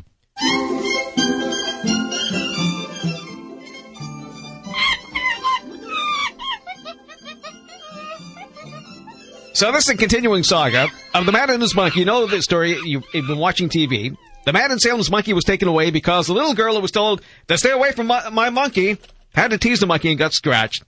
So the monkey has been sent back to Monkey College, where it came from. There is a monkey college in Boston. These monkeys come from Helping Hands Monkey Helpers. They're a nonprofit organization serving people with injuries and impairments. And these monkeys are very intelligent. As a matter of fact, if you can right now, go to my website at RileyLive.com because we're going to play this video. And we know a lot of you are in the car, so the first thing when you get to work, play it because that's the first thing you want to do. This is RileyLive.com. That's Tim's website. So we're going to play a piece of this video that shows these fascinating things that these monkeys are trained to do. So if my pot is up, here we go. B-room. In the B-room, Jennifer and Ashley demonstrate the more complicated tasks in the room. Are Jennifer and Ashley monkeys? This is Jennifer. Ashley is the monkey, I hope. This is our B-room. And in this room, this is where Ashley was introduced to the cage and to the wheelchair. Ashley's the monkey. She starts to learn to manipulate more objects. So she's putting a straw in the bottle. Tasks such as how to put a drink in a drink holder, and how to manipulate CDs to put in CD players. She's putting a CD in a work recorder. refrigerators, and starting to learn some more advanced tasks. So she's learned the principles to put the CD in there. So in the B room, she's learning now to fine-tune the task. That is fantastic. Right, one more time, huh? Would you prefer Kenny Rogers or Coldplay? So she's going to the CD rack, taking the CD, Atta girl, right there. putting it in the CD player. I'm in a kind of blue sort of mood. Good girl over here. No. Through positive reinforcement, monkeys like Ashley become adept at using equipment, buttons, and switches that Okay, she'll can eventually you pause that for a second? This is the monkey is choosing a CD to put in the CD player, and then is pushing the button for the CD tray to slide back in. It's freaking me out. Why is no one just agog at this? This is the first time we've heard of it. Monkeys always crazily fascinate you. But because it... I have to stop and get a hold of myself. Because it's unbelievable. Like the fact that there was that gorilla in the zoo in California that can talk. I mean, why does no one go, there's a freaking talking monkey? Well, you know the theory of evolution, right? I understand that. I'm saying I'm freaked out by it, and it weirds me out. But doesn't you? Look, but this is it is kind of freaky. If a gerbil started to talk to you, wouldn't you find that weird? But not all monkeys go to college. This monkey's education costs $10,000. Now, who puts away they have to be $10,000 to educate their monkey? They have to have sufficient extracurricular My monkey interest. is smarter than your monkey. This is like the Harvard for monkeys. It's monkey college. Statistically speaking, Tim, it's probably harder to get into than Harvard. That is true. Steve-O attempted to get into, but was rejected for admission at Monkey College. I guess my issue here is when they show a monkey picking out music to listen to, putting it in the CD player, hitting start, and then sitting back and relaxing. Yeah, that's kind of creepy. And now it's seriously, if there was a ferret that could do that, you'd be like, that is not right, and it's freaking me out. And yet the fact that monkeys can do it, and nobody just stands up and says, okay, this is it, they're rising against us. Okay, now it's time for the monkey to make lunch. For the monkeys at Helping Hands.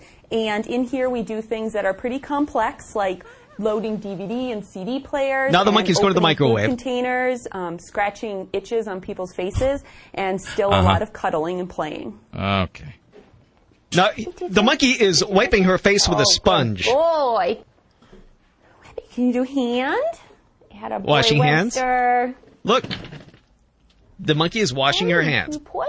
Good. Now he's putting on her glasses. Okay, this is why you've got to stay on the right side of the monkey, though, because... He's taking out the magazine. Much better. Open. Good job. A monkey... After completing their... I'm just saying, like a gentle wipe, that turns into a savage beating of your face if you're on the wrong side of that simian. So, these are all things we have to keep in mind. Well, you can't go as far as the wine. You've got to draw the line somewhere. Flu glasses. Soft drinks are fine, I suppose, but once you get into the wine thing, then it gets a little weird. It was my fault. I shouldn't have given the monkey like some crazy monkey lady. Hard alcohol. All right, it's 503-733-2970. More from Monkey College.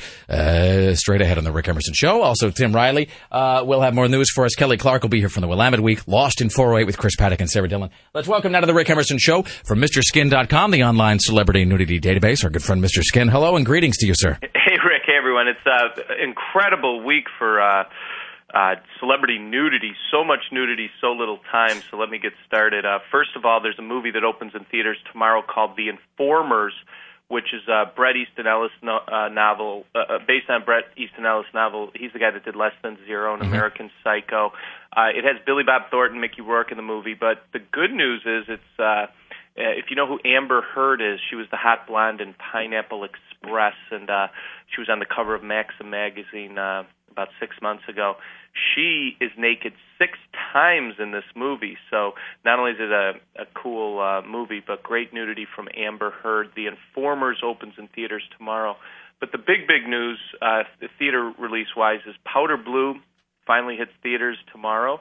It's the movie where Jessica Biel makes her nude debut. She plays a stripper, and at the hour and 6-minute mark, we finally see her topless. Now, you know, nude debuts are big at MrSkin.com, but when it's someone of the popularity of a Jessica Biel, it's that well, much because she held out for a long time. She was always on like the top 10 list of like chicks who ought to be nude but haven't been or whatever. Yeah, exactly. And she's I could finally scratch that one off the list. So Powder Blue opens in theaters tomorrow. We've had lots of searches and interest at MrSkin.com, checking it out. It's pretty great stuff. So Powder Blue, Jessica Biel Naked. You can see that at our website. And then The Wrestlers out on DVD. Came out Tuesday. That's the movie where Marissa Tomei plays a stripper and has tons of nudity. 3 great nude scenes in there. She was 44, Rick, when she did that movie, and you would think she was 24 when you see her body. It's ridiculous. Yeah, she doesn't look bad at all. Oh, no, not at all. And great nudity. That is DVD. And one other last thing new on DVD is Notorious, which is about the life and death of Notorious B.I.G.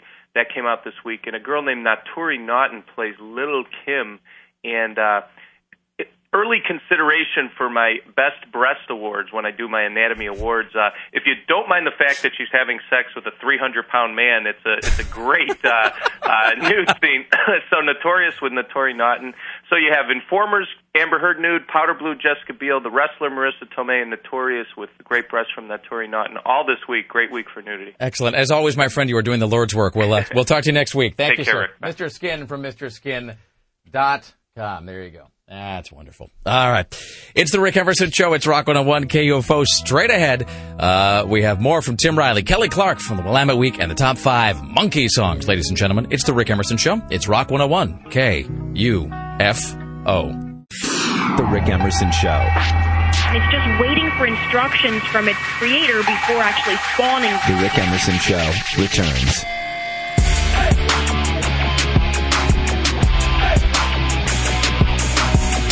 It's the Rick Emerson Show. It's Rock 101 KUFO. Thank you for joining us today. It's 503-733-2970.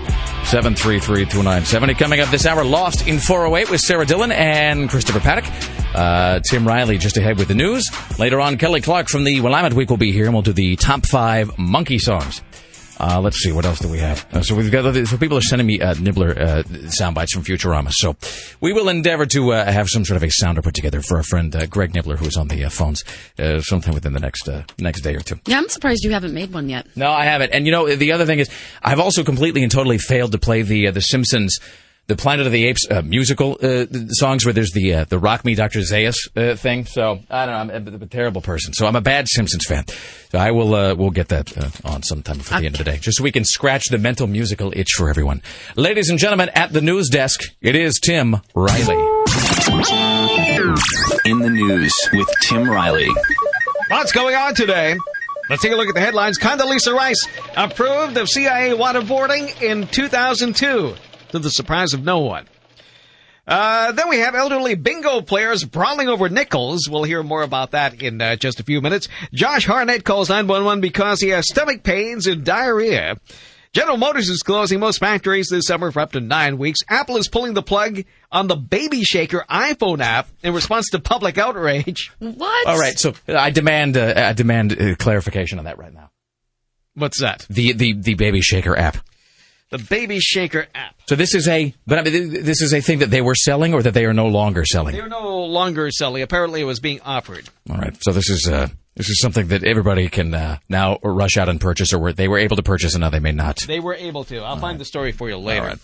In the meantime, the MySpace co-founder is stepping down because they're being beaten by Facebook. This isn't. Let me ask you this: What does what's his name Tom do at MySpace anymore, or does he in fact have? Like, does he even work there? He does, because Squid, our friend Squid, his sister works at MySpace. And so what does Tom do? And she said that he drives, like, the fanciest car she's ever seen. Well, of course. And he just breezes in and out of the office. I mean, do you suppose he actually has to have... how would we know if he was even dead? He's just got that one photograph of him where he's kind of turning... You know, like the photograph that everybody knows where he's like turning and he's doing the 3/4 profile or whatever to the camera. So it seems like Tom could actually be an entirely fictitious person at this point. He totally could be. He could be the Betty Crocker of the online social networking world. All right, here's Tim Riley. I have the Apple story for you. Apple is pulling a 99-cent iPhone game called Baby Shaker from its iTunes store after its premise, Quiet a Crying Baby with a Vigorous Shake, has prompted outrage. According to screenshots, Baby Shaker displays black and white line drawings of a baby. The iTunes description includes a line, "See how long you can endure his or her adorable cries before you have to find a way to quiet the baby." Once the iPhone owner finishes shaking the device, the on-screen baby is depicted with large red X's over its eyes. Oh, my God. God almighty. Public outcry has ensued. The application, let's see, was available for 99 cents. The best part is that Apple approved it at one point because I don't think you can say... It went on sale Monday, and it was removed as of yesterday. Because that's not like a thing... Like, the Apple Store isn't a thing where just, like anybody can just create something and stick it in there without their permission. Like, you got to have... I think they have to sign off on said application existing and being made for sale. They also rejected applications that let iPhone users throw virtual shoes at former President George W. Bush or watch clips from the South Park cartoon. Well, okay. Well, that's fantastic. Here's Tim Riley. This is kind of creepy. As you know, prisoners answer calls to the Oregon DMV for prison. Do you know that? Well, an Oregon woman trying to renew her driver's license fears she may have given her social security number directly to an inmate when she called the DMV. She called them to find out documents she needed to bring for the renewal of her license. Under new law in Oregon, drivers must give their social security number to prove their citizenship. The woman was told over the phone, give me your social security number. And tell me what you're wearing. That's what I was thinking, too. Well, she fell over when the man at the DMV told her it shouldn't have been done. Excuse me, you mean I told an inmate at the Correctional Institute? Yes, you did, ma'am. Wait a minute, but I'm confused. So do you give them your social security number or not? You're not supposed to. So the inmate wasn't supposed to do that. You're not supposed to do it over the phone. Right, he should be sent to prison for that. Oh, he's already there. Well, that's, there's a prominent software company, Microsoft, that employs prisoners in Washington State. So, I know that they were doing it around, the Windows 98 era. Mm-hmm. That if you went to the store and you bought yourself a physical copy of Windows 98 and you said, by God, that's a stylish box that's been carefully wrapped and all the cellophane perfectly applied. I wonder what pair of caring hands put this together. Well, the answer is it was like Lefty the Shiv or somebody. Some guy was doing 99 to life. The Microsoft is paying 15 cents an hour or something to sit there and box up all your information. Also, at a certain point, is TWA even in existence anymore? No. They're gone? Or do they turn into something else? No, they're gone. So TWA, their guest booking service, when you called up to book a flight on TWA, the guy who answered your call, about half the time, was some the inmate at a penitentiary somewhere. And the best part about that was he was not only getting your billing information, but he was getting your home address and the dates you were going to be gone out of town. So you go and go, I'm going to be completely and totally away from my house. Person on the other end of the phone, who I assume is not a convicted rapist. How could that even be legal? Well, I don't know the answer to that. I'm not a lawmaker, so I'm not a legislator. But yes, you would be handing over your credit card information, and plus you'd and I'm going to be gone for 9 days. No, in Greenland. No, totally unable to come home. No, I won't be anywhere near my house. Great. All right, thanks so much. Bye. And then that would just sort of be disseminated, however. Here's Tim Riley. Then we have the story of the man exposing himself to a woman at Clackamas Park and asking the woman, would you like to join me? And the answer, of course, was no. Then we have this other story, which is kind of interesting. While his oblivious bride-to-be was collecting stemware and monogram sheets, the accused Craigslist killer was busy building a collection of his own, the panties of his alleged victims. Yes? Nothing. Meanwhile, the CEO of Craigslist is... Well, he's very sad indeed. He says he's horrified his website has become the preferred breeding ground for kinky sex killers, but there's nothing he can do about it. There are 50 million Americans using Craigslist each month. Whenever you have that amount of human activity, there is a possibility of things going wrong despite everyone's best efforts to protect people. But really, you're overlooking the vast majority of Craigslist users who are not cutting off people's heads or keeping their panties in a hollowed-out copy of the Bible at home. We feel this is not a representative depiction of our client base. And Levi Johnson is taking his fight to the Larry King Show. The 19-year-old says as much as he hates to think about it, he might have to take Bristol Palin to court to get the baby back. I still like the family very much, and I think we can work things out. I don't think either one of us want to go to the lawyers and try and fight for custody and stuff like this. No, he doesn't like the family. He said last week that he didn't like them. Boy, that guy is as thick as two short planks. Did you watch him on Larry King? I only saw part of it. That was enough. It was excruciating. It was, it's one of those, sometimes when there's a guy who's just an absolute knob, just a dolt, and you watch him, and it can be sort of perversely satisfying, in a way that you don't really like to admit to yourself, but that we all know is true. Where you see some guy that you suspect just has no brains at all. And this was the deal with Sarah Palin. It was really everybody, she's the sort of, I don't know, she is the planet around which just a bunch of small ignorant moons are constantly orbiting, because everybody in her circle just seems to be unbelievably dumb. So I'm watching Levi Johnson on Larry King last night, and it was just, It was so great. It was like magnets that are sort of, you get two magnets. It's a little vacation from the Octomom. But you ever get two magnets as a kid? You put them together and it's the opposite ends or whatever, so the magnets repel. You can't make them touch each other. You've got Larry King, who just asks the most smooth, featureless, textureless questions you can possibly imagine. And then you've got Levi Johnson, who doesn't really seem like he has more than a few synapses to rub together, like under the best of circumstances. These rusty gears trying to turn it. But it's not. What was that sound? It wasn't even like that. It was sort of, I hate to make this comparison, but it was sort of like when Bo Breedlove was here, and there was just a lot of stuff he didn't want to answer. But the thing about Bo Breedlove was, he's a pretty well-spoken guy, and, he's very, he has charisma. Obviously some intelligence there, so he can frame the answers, even if it's something he doesn't really want to talk about. Levi Johnson has none of those things. He apparently had a functioning penis. That was about the extent of his qualification. I think that's the only thing in him that's functioning, basically. and to give him a little rest, he brought in his mama. Why can't you take your baby for a weekend? I don't know. But you're not interested in finding out legally why you can't? I am. I think if it keeps going like this, I think we're going to have to. Oh, that was supposed to be Mama. No, the mom is sitting next to him. Sounds so enthusiastic. I couldn't tell who the mom was, by the way. Her name is Sherry. She had so much. She had like just a ton of makeup on, because the last time I saw her, she was the one that got busted for meth, right? Yeah. And so the last time I saw her, she just looked like old and bad, and I mean, really just sort of like, she looked like the unpleasant reality behind the Linda Lavin fiction of the sitcom Alice. Or a sketch from the old Carol Burnett show. Exactly. Like Mama's Family. But sort of like the actual real world depiction of something that in the films would be played charmingly by Jennifer Aniston. But she had so much makeup on that I couldn't. She was like that weird Priscilla Presley combination of old and young simultaneously, and I couldn't quite figure out like who she was.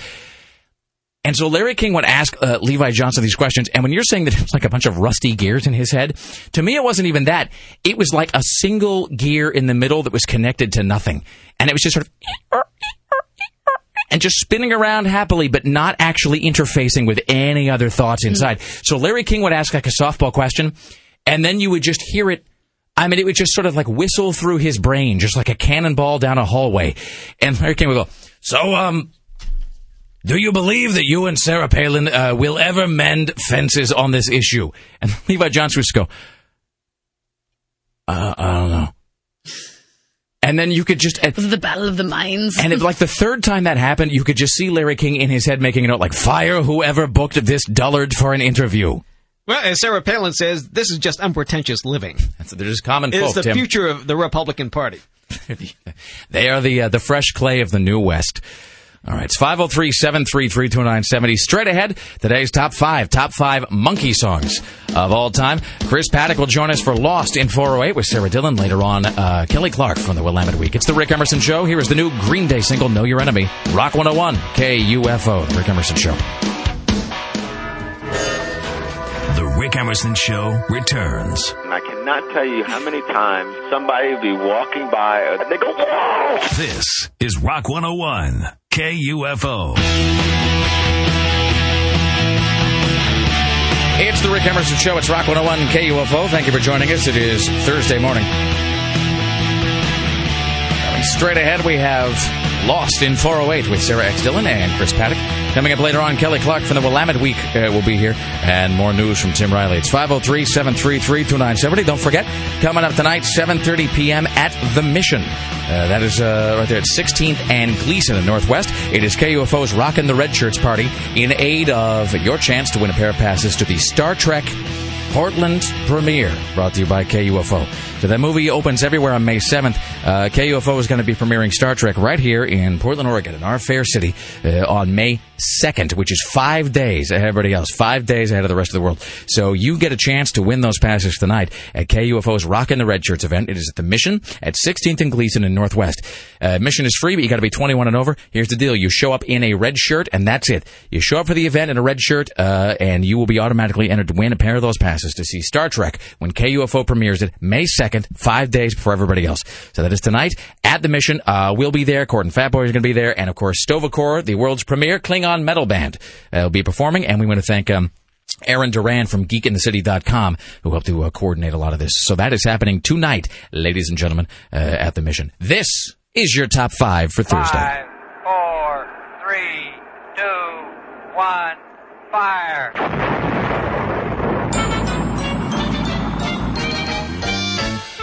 Counting is wonderful, counting is marvelous, counting's the best thing to do.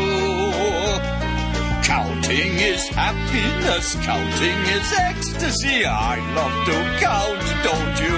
All right, ladies and gentlemen, with your top 5, here is Tim Riley. And as news of rampaging simians fills the headlines, we ponder man's other best friend. What? Hello? What just happened there? Okay, that was weird. Your microphone just turned off. Oh, I know. And so I turned up my headphones. And I just... That's never a good solution. That was odd. Your mic just turned off. All right, I'll start again. Good God Almighty! I sense the sinister hand of the primate world at work here. That's it. They've cut the power. Maybe the floorboards. How can they cut the power, man? They're animals. Yes, the monkey. When they're not operating your microwave or maiming children, they're also a source of inspiration. These are the top 5 songs about monkeys. Honorable mention going to the Beatles' "Me and My Monkey." These are the top 5 monkey songs of all time, ladies and gentlemen.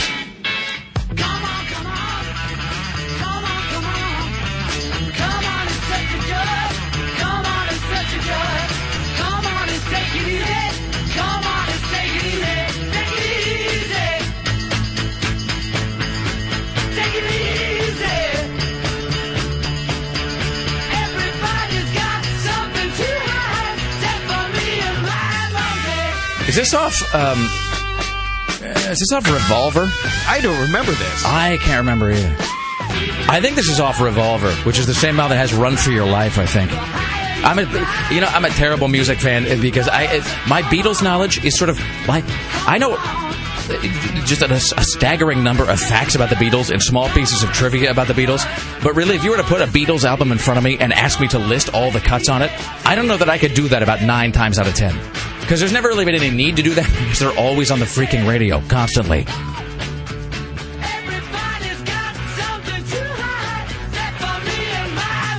It is the Rick Emerson Show. These are the top 5 monkey songs of all time. Number 5 is Skid Row and Monkey Business. So this is off the Slave to the Grind album, which came out in 1991.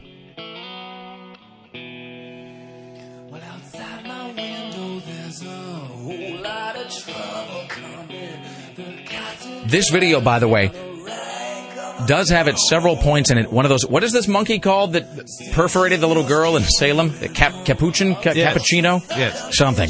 It was that monkey. This video has got that monkey, not like that actual monkey, but a monkey of that type, just wandering around. And at one point, it's like a full-on Spinal Tap moment because the guitarist, whose name was Dave Sabo, the guitarist is playing like the lead part or whatever. He's like doing the solo. And you know, like occasionally they'll have a pirate who just has like a parrot kind of jauntily perched on his shoulder.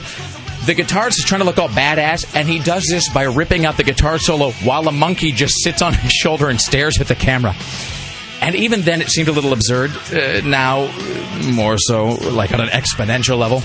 I also think at one point in this video, Sebastian Bach is holding like a road flare, like the kind you're supposed to keep in your trunk next to the first aid kit and your tire jack. And he's just staring at the camera, and he's singing the lyrics while holding a road flare in his hand, which I guess passed for metal at that point. This is the kind of monkey, by the way, both in this video and in the story in Salem. It's the Bad Dates monkey from Raiders of the Lost Ark. The best part of this song is the end, where they just do the chorus a whole bunch of times, and it's just a bunch of guys standing around chanting the phrase, monkey business, which... It's one of those moments where you realize that rock is both great and stupid at the same time. A bunch of grown men in a studio singing monkey business over and over. All right. These are the top 5 monkey songs of all time. Number 4, George Michael with his most famous monkey.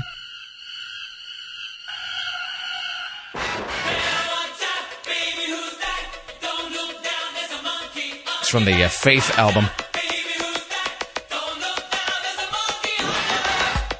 I almost played the 12-inch house mix of this, but I decided that was I don't think I've ever heard this. You don't know this song? Mm-mm. A bad American. Boy, this is full on Frankie Goes to Hollywood. I forgot how much this sounded like Relax.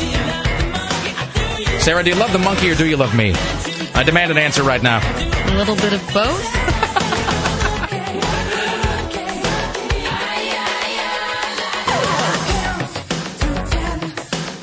I think this video's I think it's a concert video, if I remember correctly. This is like him performing it at, I don't know, the Enormo Dome somewhere. And if I recall correctly, and I might be making this up in my head because it's funny, I think he's dancing in front of some huge purple letters that just say monkey in big letters. That's kind of amazing. Like 15 feet high, like these big purple illuminated letters that just say monkey. I don't care if it's true or not. I'm going to believe that that's the case. I thought in America when you were born after, 1989 or whatever, they just gave you a copy of the Faith record. Like, when you came out of the womb, you got like a rattle and a finger on your wrist and a copy of George Michael's Faith. Why can't you set your monkey free? That's what an area man wanted to know when he was arrested in Clackamas this weekend.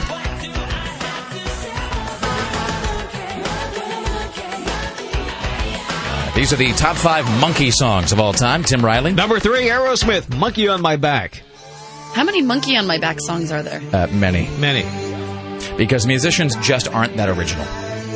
And so they all do drugs. They all think they're the first band to do drugs. They all think they're the first band to get sober. And then they all think they're the first band to write about their sobriety from drugs by using the phrase, monkey on my back. That being said, this is a pretty great song.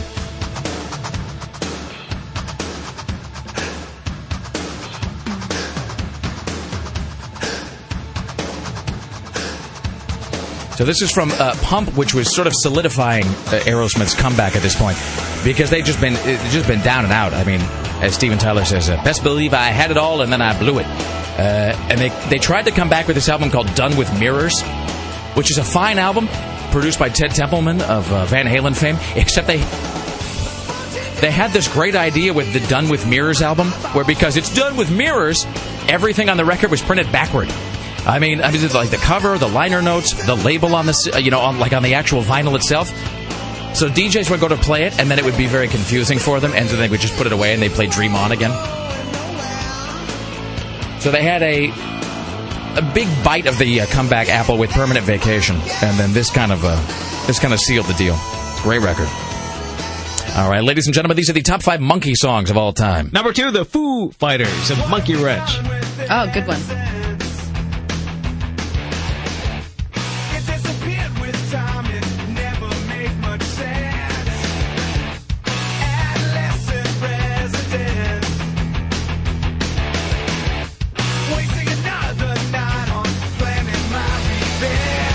What a great song. I could hear this song every 5 minutes for the rest of my life.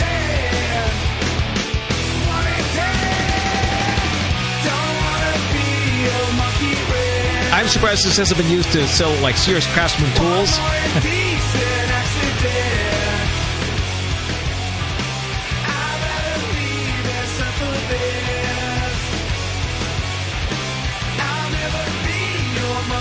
I don't think this was the first Foo Fighters single.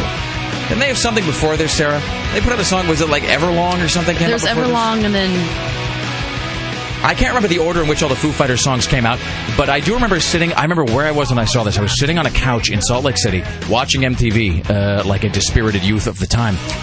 And this was that great video where they were all just sitting in that red room, and he's looking through the keyhole, and they're all kind of rocking out inside. And just thinking to myself, what a great song it was, because it didn't sound anything like Nirvana.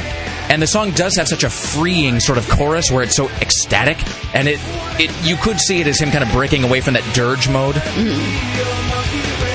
mean, it's very pop sounding.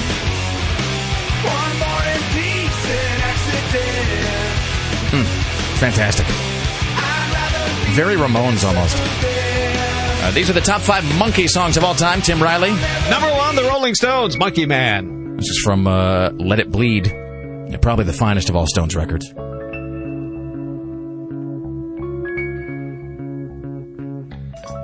This is one of those songs where you realize that Mick Jagger doesn't make any sense when he writes lyrics most of the time, but he sells it because he's, Mick Jagger. I'm a flea-bit peanut monkey. Now, we work on an FM rock station, and you neglected to play one of the biggest monkey songs of all time. Monkey. Wait, hold on. Oh, Rick. Wait, hold on a second. Is this Shock the Monkey by Cold Chamber? No. I almost played that and then I didn't because it's Cold Chamber. Let me tell you? Wait, hold on. He's a cold Italian pizza, Sarah. He could use a lemon squeezer, Sarah. Makes no sense at all. Sounds like a Shamwock commercial.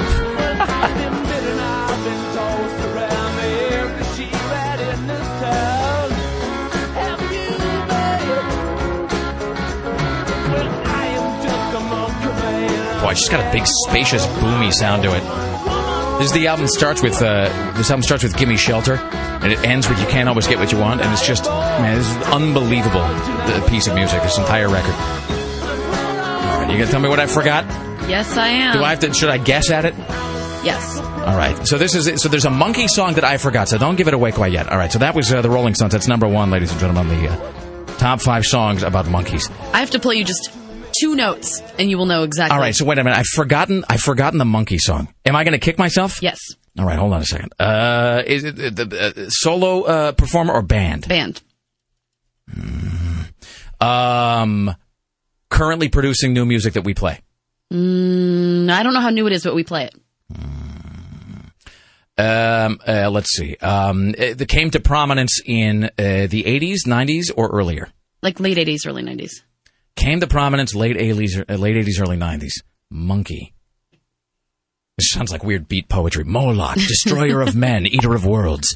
Oh, right. And it's not Shock the Monkey. No. All right. Tim, do you have any idea what she's referring to? No, I have no idea. And it's not... Okay, and I played Monkey Business. I played... is this... let me ask you, is this an American band? Yes. Is this a band commonly associated with... I'm looking at Paddock and Brent. They both know. Is this a band commonly associated with the grunge era? No. Is it a band commonly associated with glam rock? No. Glam metal? And it's a band?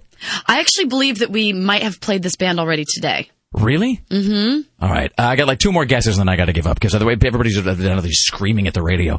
This is going to be one of those things. This is going to be like the other day when somebody was screwing up that question about Sweet Sister Mary and Queensryche, and I got a bunch of emails from guys who are like, I'm beating my radio with my fist right now.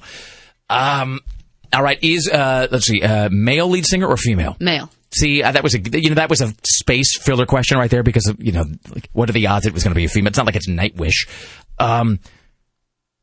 Wow, my last question's got to be good. It's would you say that they are would you say that this is a song that I listen to, embrace, enjoy, like, own? Yes. Am I going to feel like a retard when you play this? Yes. Oh, no, I totally thought about this and I discarded it. How can you not put Brass Monkey on there? Oh, no, I weighed this morning and immediately decided not to. How can you not? It's totally one of the most well-known Monkey songs ever. I suppose. See, I feel like you're making it up right now that you're saying like you thought. No. I looked at that this morning, and I'll tell you exactly how I did it. I went to my music library, and I can search by title, artist, or album, and I searched by title, and I put in Monkey. So you didn't even have to like think about it. You actually just typed in Monkey and then just went through. I know. I wanted to make sure I didn't leave anything out, and so I looked at a master list of every Monkey recording that I had access to, and I looked at this, and I opted not to use it. It's not that it's not like it's a bad song or something. It's just not better than anything else. There's nothing on this list that is inferior to this, in my opinion. Like, this song is not... Like, when is the last time you put Brass Monkey on and sat and listened to it? I mean, I'm guessing it's not this year. I love the Beastie Boys, don't get me wrong. And I love Rick Rubin, and it's a great record. This is not superior to anything on the list. That's just my own personal assessment. So, let the hate mailing begin and, whatever. I would put it on my list, I'm just saying. It's the Rick Emerson Show. It's Rock 101 KUFO. Straight ahead, Lost in 408. Don't go anywhere.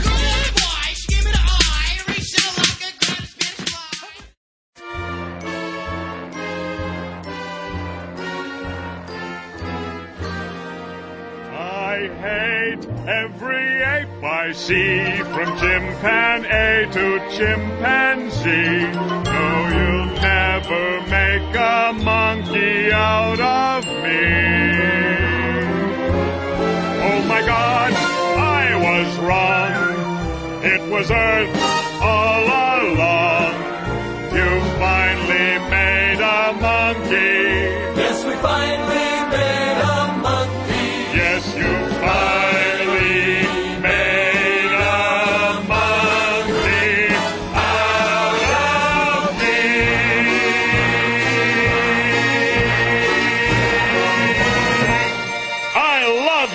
doctor's ass.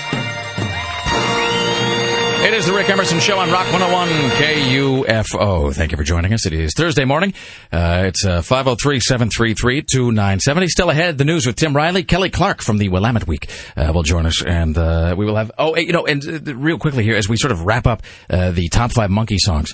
I won't play the whole thing, but just, Sarah, here's something else that I forgot. This is a little... I'll play you the first few seconds, and you will immediately recognize something that was left off the top 5 Monkey songs list. Code monkey, get up, get coffee. Oh, my God. No, that's where I'm kind of pwned by my own pony. Oh, you thing, totally are. Yeah, and I brought shame on whole family. You also forgot another significant one as well. Which is? Dude, I don't think we can talk anymore because you forgot Pixies, Monkey Gone to Heaven. All right. Well, clearly this is a list that is going to please nobody. I'm just one man. It seems like you're not even pleasing yourself. yourself. You had to make room for that Skid Row song. I'm trying to cover all genres. I understand that. Rick Emerson is a man who embraces all You remember forms George of Michael, music. not only the George Michael song, but the video house version, like. too. Yeah, the one where it's like, I'm going to wear a funny pork pie hat and suspenders, and I'm going to dance like a monkey. Isn't that the thing? And he's dressed all Amish in that. He looks ridiculous. You know what Not he is? that he always did look ridiculous. He did look ridiculous. He's kind of dressed like that. He's dressed like the weird, like the butter churning looking guy from G.E. Smith and the Saturday Night Live band. You know what I'm talking about? Yeah, exactly. The guy who played with Hall & Oates? T-Bone Wolk. Yeah. The bass player. That's what George Michael looks like. Here's what he looks like. George Michael in the video for Monkey looks like Lucas Haas in Witness if you were to stretch him out. And what's really weird now is Lucas Haas is in a band. Is that true? Yeah. You know, there should be a band of guys. There should be a band of guys who were just child stars and never really, but not any of the guys who've already made child stars. From Kramer versus Kramer and 16 Candles, Justin Henry. Yes. You get the dude Lucas Haas. You get him in the mix. But you can't. But like no Cousin Oliver guys who've already made their own band. No. But you got to find people that are unknown and don't have any musical ability. I think we need to get VH1 on the phone. Rodney Allen Rippey. That's all I'm saying. I love the manager. He's great. Yes. Chris Paddock, ladies and gentlemen, program director for Rock 101 KUFO, and Sarah Dillon now bring you today's installment of Lost. And I have elongated the bed to the appropriate length. Okay. Lost in 408. Let me just... yeah. There we go.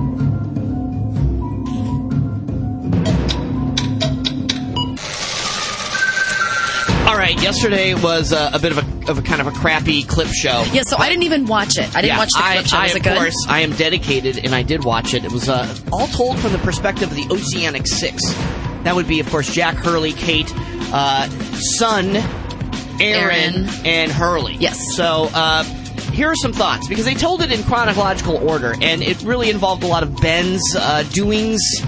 Okay, so did it show any more of whether or not we can figure out whether or not Ben is a bad character or a good character? I'm going to say this. I am going to go out on a limb here. I believe Ben is bad. I think Ben is ultimately a bad guy. See, and I believe he's ultimately good. No, I don't think he has a place on the island. I think there's a reason why he tried to usurp Widmore and kicked him off the island so he could take control of the island. He claims, he's very stoic and very...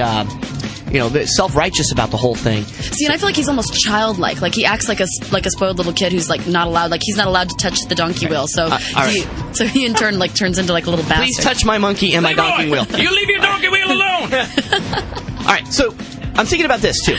You have this scene where Richard Alpert goes and meets a young John Locke. Remember that scene a while back? And he has to pick the compass or whatever. And he was wrong, yeah. Which I believe Ben screwed that up, or somebody did, or somebody screwed that up for someone. Told Richard Alpert, that's not the dude you want to the island. Oh, so you think Ben's trying to sabatage it? So that Ben is a saboteur. He is a total saboteur. Well, what do you think the connection is with Locke to the island? Because, the land's always done good things for him. For the first time he landed on it, he couldn't walk, then he could. The second time he landed on it, he was dead, now he's alive. Yeah, he belongs on that island. That's my point, is that he always should have been there. And that was his destiny, and it took him that long to get there, which I believe that's why the plane crashed, is because of Locke. What about Desmond? Because it seems like a lot of stuff focuses around Desmond and him being the focal point of the show, because he was also on the island before anyone else, before the plane even crashed. I think once you are in or on this island, you somehow have to play a part. As Faraday's mom said, the island is not done with you yet, Desmond. Desmond obviously is Daniel Faraday's constant.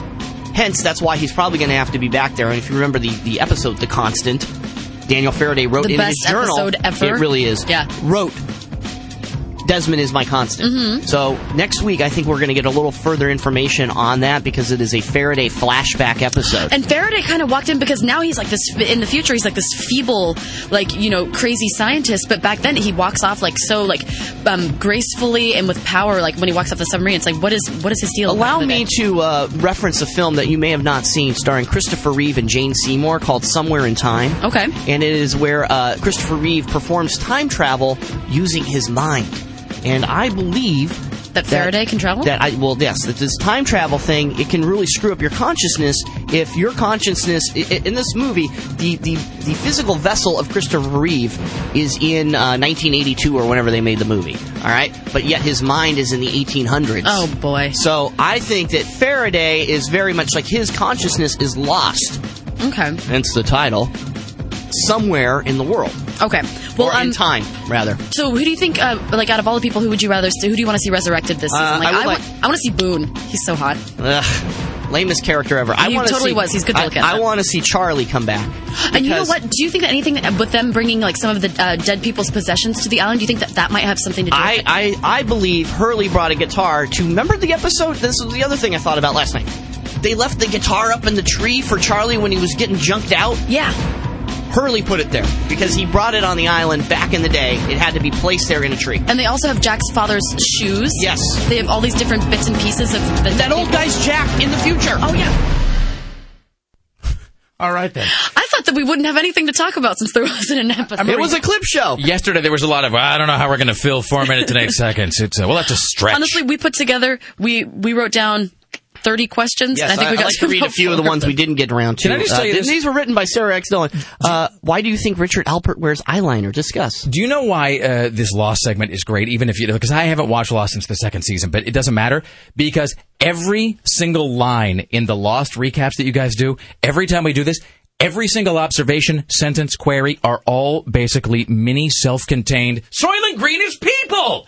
But it's like over and over for like 48 minutes every week. Well, another thing that came up last night that I realized, it's obvious that the writers were trying to make this up for a while, for the first couple seasons, like, we don't know where the hell we're going. Mm-hmm. And now it seems that they know where they're going. I don't know, because it's too focused and it drives you crazy. They're not going to explain everything. They're not going to be able to explain everything. They have to.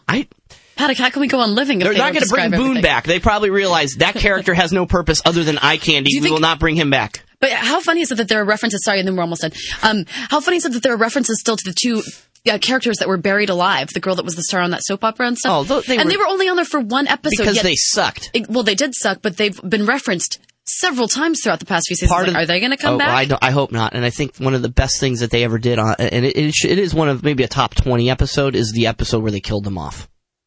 Well, they were only on there for but it was done cleverly. It was a very good wink. You're both like Joe Biden when the light has turned red, And I have one more point. And what's her name? Gwen Ifill was there going, you've got it, Senator, I really have to, Senator, no, if one at a time, Senator, fine, Jesus, just say whatever you want. All right. So do we have a new episode of Lost next week? All right, then get this, folks. It's the 100th episode. Next Wednesday is a Faraday-centric episode, followed by a Richard Alpert-centric episode. No, you stop that. No. And then the finale. I have goosebumps. Yeah, you got goosebumps. All right, we should have a Lost party next week. Okay. In. Hey, I got two things to say about Lost, unbelievably. One, has anybody done some sort of have they done any kind of a promotion or something, the Lost Weekend, blah, blah, blah, blah? No. There ought to be a Lost Weekend. I've had Lost Weekends, as you know. I'm just saying, casting around for puns. You're looking for a new promotion, I'm just saying. Okay. It's KUFO's Lost Weekend. They're doing a bracket right now. Give us the best kiss. And it's like, it totally is lame. On ABC. Shame on them. A best kiss from Lost. Always or from Lost? Yeah. Oh. Do you like Juliet and Sawyer? Do you like Sawyer and No, Kate? It has to be Sawyer and Kate in the cage. Yeah. All right. I don't even remember why that's a weird image all of a sudden. Lost Weekend and then... final thing. Here's the thing that you guys could actually create. I'm a big fan of creating urban legends and then just seeing how far you can get them. And we've tried to do that repeatedly on the show. We tried to do this one about McGruff the Crime Dog. And then we tried to spread one about Cabbage Patch Kids. And we tried to do something about the Gilmore Girls at one point. That didn't take off either. So here's the new urban legend. You guys what are the numbers again on Lost? 4, 8, 16, 42. Yeah, 4, Shame on 8. What's the highest number? I think it's 42. 42. So you guys should go back and you should create some fictitious thread that is woven through episodes 4, 8, like 16, 23, 42, whatever. Oh, there probably is, too. How about this? We should add up all the numbers. That's the thing. Let's do some numerology. There isn't, but you could probably go back and look at like a recap of those episodes online, and from that create, like reverse engineer I like the some way you theory. think. But then again, as we do this, aren't we defeating our purpose? No, but then you put it online and you see, then it's like you can make the internet respond to you. Then you can see it morph to make the internet our bitch. Seriously, you can see it morph to fit your vision of this completely fabricated urban legend. I'm just saying, that's the sort of thing I find amusing. Get around to that. All right. It is the Rick Emerson Show. It's Rock 101 KUFO. Thank you, Christopher Paddock. My pleasure. Straight ahead, Kelly Clark from the Willamette Week. It is the Rick Emerson Show on Rock 101 KUFO. The Rick Emerson Show. They attacked me like such a mad wolf, and they just exploded. I thought I was going to die, because they were like rabid animals. The Rick Emerson Show returns.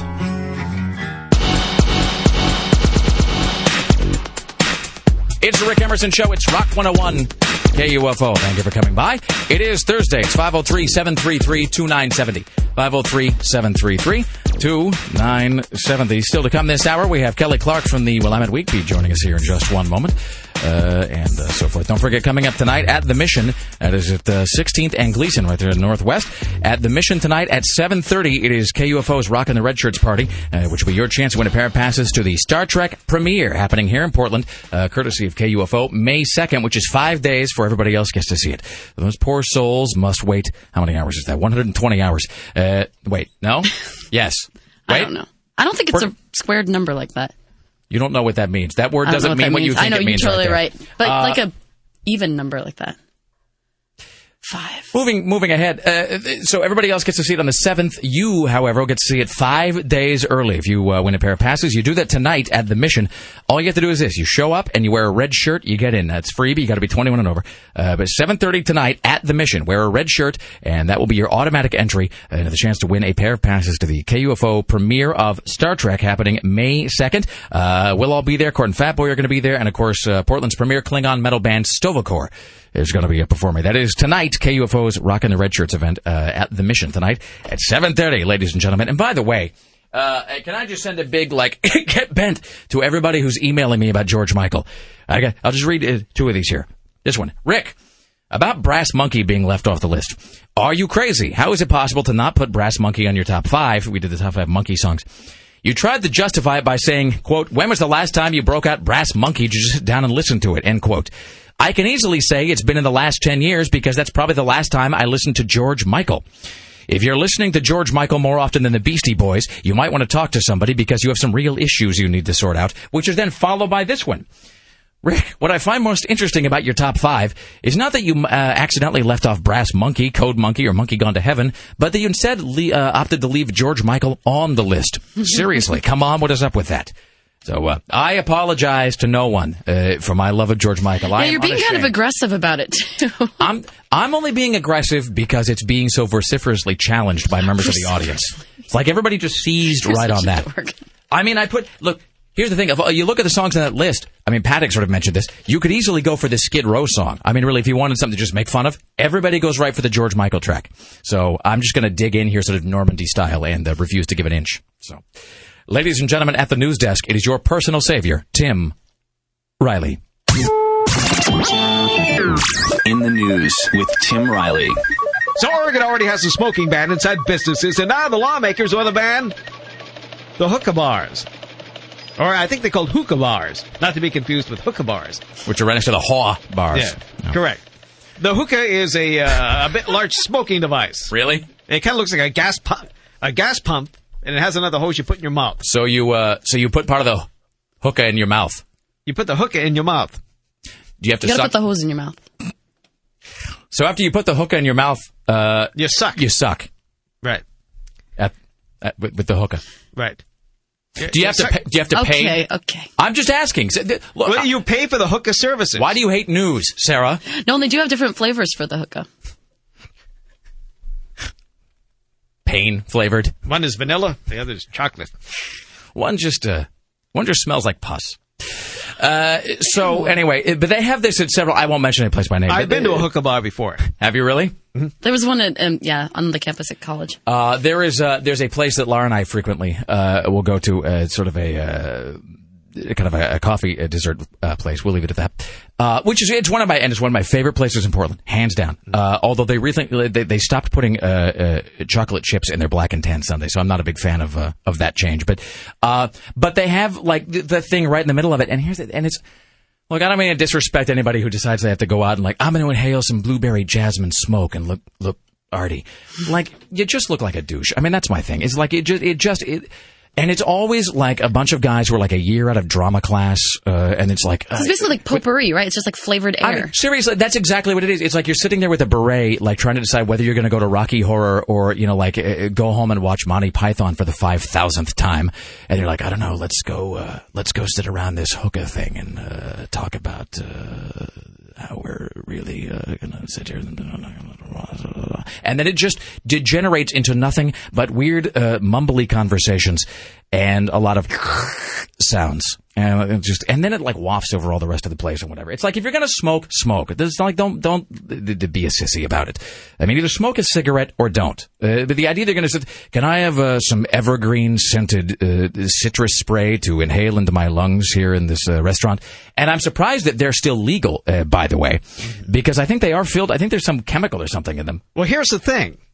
Can't these reopen as private clubs?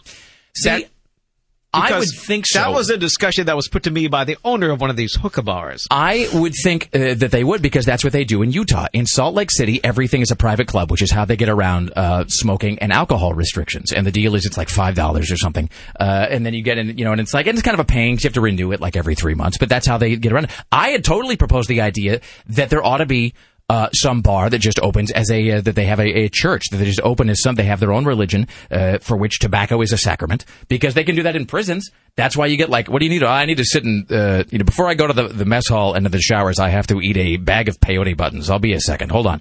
And then, and it always goes to the Supreme Court, and then the court upholds that it's a religion, so you can do it. So, anyway. I mean, not that you're not free to be a drama nerd. I mean, have at it. I'm just saying, try to sit, far away so that I don't walk out of this smelling like an apricot. There we have this story, Dateline, Beelan, New Mexico. B for bingo turned into B for brawl when 3 senior citizens got into a fight over nickels at a bingo game. We're old ladies, said Emma. It's sad to see old people trying to grab each other's face and hair. It was a normally relaxing game of bingo at the Del Rio Senior Citizen Center. It turned ugly as she watched her friends duke it out. The fighters, 2 women in their 60s and 185, held a grudge for one day before it finally came to a head. The argument was over the accusation of one of the women and another had not paid for her cards by putting nickels into the pot. We play for nickels. We play a nickel a card. Why fight for a nickel? Well, it happened. A verbal argument turned into a bingo brawl. Employees of the Del Rio nursing home had to break up the fight. The women were told to go home and cool off. We're old friends. We're friends here, but sometimes, people have their days. Wait a minute, so this is is this a place where they live? Let's see. I guess they can live or go here to play cards if you don't live. Because I'm wondering if they all, when he says to go home, if that really means you're just shuffling down the hallway 15 feet and then you're sitting on your bed and just... It doesn't say how many lived there and who didn't. They got in each other's face and grabbed each other. That's fantastic. This is the first time that this has happened at this place. Here's the thing about old women, is that they're crazy. They're crazy and they're bloodthirsty, all of them. And anybody who out there who has sort of spent any amount of time with a grandparent knows that this is true. Grandfathers, it's sort of it's like a weird sort of trade-off, like a Lady Hawk thing as they age, because grandfathers typically get more, I don't know, and they kind of mellow out and they become sort of more gentle about things, and come on, Billy, I'll take you down and show you how to fish a few steelhead out of the river. And meanwhile, your grandmother is at home and she's watching Murder, She Wrote reruns and reading Miss Marple mysteries where somebody is bludgeoned to death with a statue. Or joining one of those red hat tea groups. And then busy gouging somebody's eyes out because G32 sounded a lot like N72. So, anyway. Sarah and I, by the way, had an ill-advised local television program that we were done at one point. I was hoping you were going to bring that up. I had one, too, which was even worse. Was yours filmed at a local bingo emporium? No, mine was filmed in the back room of Comcast Cable because we couldn't get the regular studio. It was filmed in front of a green piece of cloth. Ours was half a bingo parlor and half a church. Yeah, it was fantastic. There was a church attached to the bingo parlor. And it was just filled with old, crazy women who all have, the weird... They have their weird dauber collections. They have circles of stuffed animals around them. Oh God, yeah, and there's like these weird It sort of smelled like so bad in there. They would have these like totemistic displays of stuffed animals that they would put in front of them, and then it would always be like what's it with an Afghan? It's crocheted. Is that the deal? So it was like a crocheted bag that they would put all their bingo supplies in. No, and their daubers like would surround it. So they'd have every single color of the rainbow. And then they would be doing this thing where it's like it was like they were Bobby Fischer in Central Park. They would have 75 bingo cards in front of them, and every time the guy would go N 23, N 23, N 23, and you would look. And it was like you could hear the whirring of circuitry just underneath the surface because they would all look down at their table and like the T-1000 looking in John Connor's room, they would just kind of go, and when they just scan everything in front of them, which kind of explains why they can't ever figure out where the brake and the accelerator are located, like relatively speaking in the car, and why they're always driving through the front of a Starbucks somewhere. Because clearly, like at that age, 98% of their internal processing power is used to try to track small numbers on a piece of paper and to punch their friends in the face. All right. Well, and that's when to grow. And the more you know, knowing is half the battle. Let's welcome now to the Rick Emerson Show from the Willamette Week, Kelly Clark. Hello. Oh, hello, you guys. How are you? I'm doing great. My head is so filled with bingo now. I don't have any space left either. Is this her theme music? Theme. What is this? The Dandy Warhol's Minnesota. Minnesota? I have a theme song. Excellent. I know. It's so pleasant. It's like Kelly. Thank you. Did you ever spend time at a bingo hall? A very short amount of time. I think it's like a fetish, though. I mean, I think it's kind of a sexual thing at that age. I think there's like a very specialized porn genre that's emerging right now that's like bingo porn. Daubers are kind of phallic looking. I know. Think about that. I don't think you know what bingo is. I think you're thinking of... Maybe you can find more on Craigslist. I'm sure. You're sure not back on the hookah room? The hookah room? Yeah. They combine hookahs and bingo? Well, at the place where Sarah and I were filming this, the answer to that is a yes. I think the hookahs and the bingo were all probably on the same block. I won't identify I did see some hookahs. I won't identify the name of the bingo place where Sarah and I filmed this terrible television show a few years ago, but I will say that it was scary. It was the most inappropriately named bingo hall. It was called like, let's say it was called something like Triumph Bingo. Oof. No, not at all. Or like, Success Bingo Hall. Could not have possibly been further from the truth. So, oh, by the way, I want to say, you were on last week and you were talking about, was it Devour? Is that what it was called? Yes. It was like the Food Cart Festival? The Food Cart Festival. It was awesome. So Laura and I decided to go to that on Saturday, and we were busy going to...